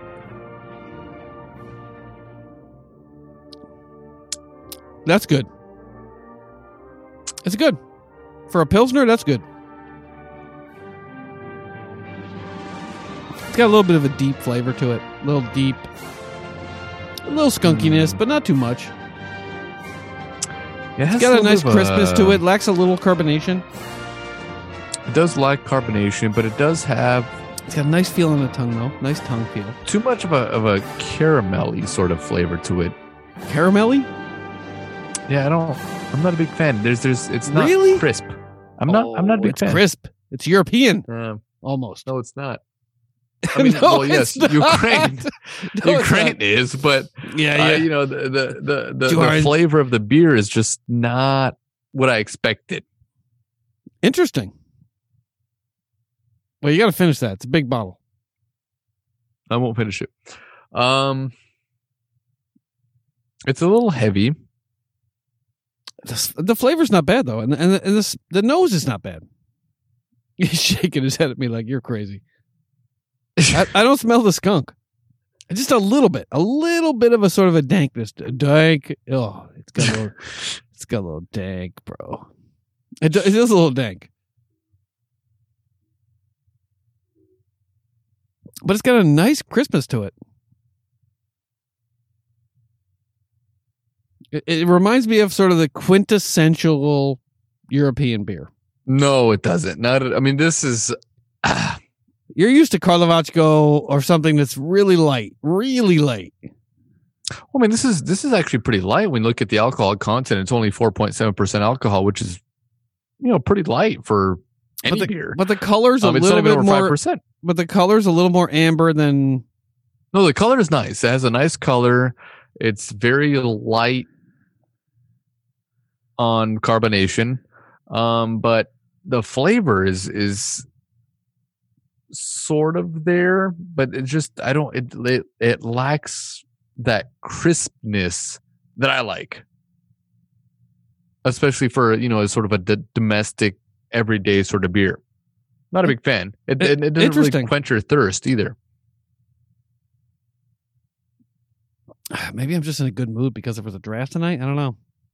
It tastes pretty nice. But I've also had quite a few drinks tonight, so I'm not sure. I mean, the finish is pretty short. It doesn't hang around.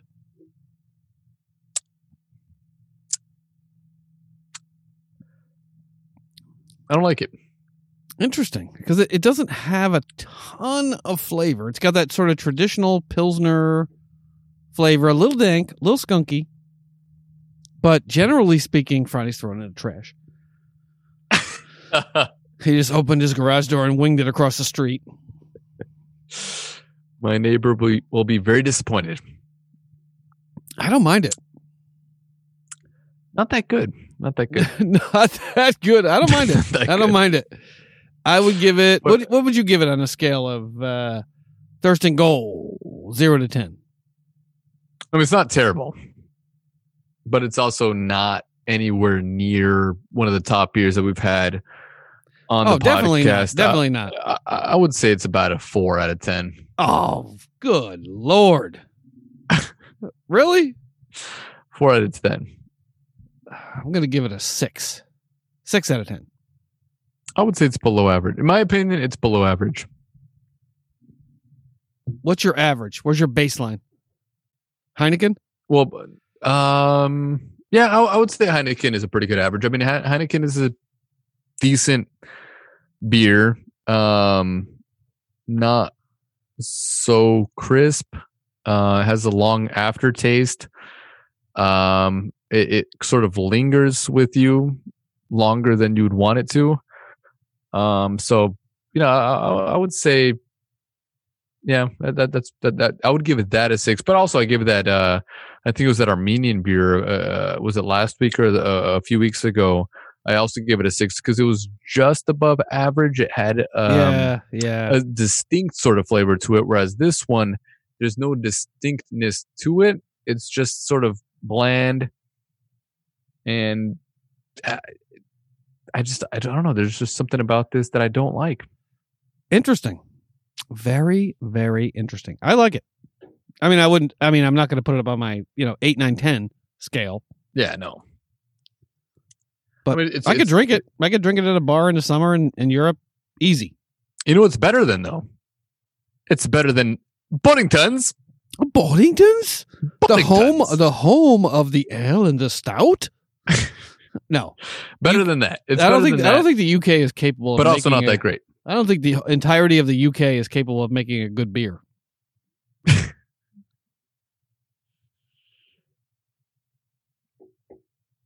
All right. I'm going to give it a 6. Friday's going to give it a 4. It was a long show tonight. It was. We went on for a long time talking about the NFL draft, and rightfully so. Rightfully so. I had a feeling this would be a long one because we had the draft, we had a little bit of news, and we had our drinking portion of the show. Can you believe there was a time when these podcasts were only about an hour and a half long? I don't even remember those days, but apparently they did exist. But for folks out there that enjoy a long, thoughtful podcast, we definitely, Friday's yawning like, I'm not sure some of the stuff was thoughtful that I said tonight, but yeah. All right, Friday. The first hour. Friday, what's next up on the big board? Next up on the big board, Ben, we have a little bit of housekeeping. Yes, so we didn't do our housekeeping earlier in the show, and I do apologize for that, but this is Thirst and Goal Podcast. We are a show about football, friends, whiskey, and beer reviews. Please head over to our website, thirstygold.buzzsprout.com. From there, you can subscribe and listen to all of our past episodes, and believe me, they are amazing. You can check out our show notes, and from there you get links to all the stories that we cover, all of the browns and the beers that we review. You can get links to all of your podcatchers, your iTunes, your Stitcher, your Castbox, your Pandora, all of the links that you want. We are on Pandora, folks. We are on Spotify. We are on all of the podcatchers. You can download the podcast directly from our website if you so choose. You can email us at podcastthirstandgoal@gmail.com. You can call us.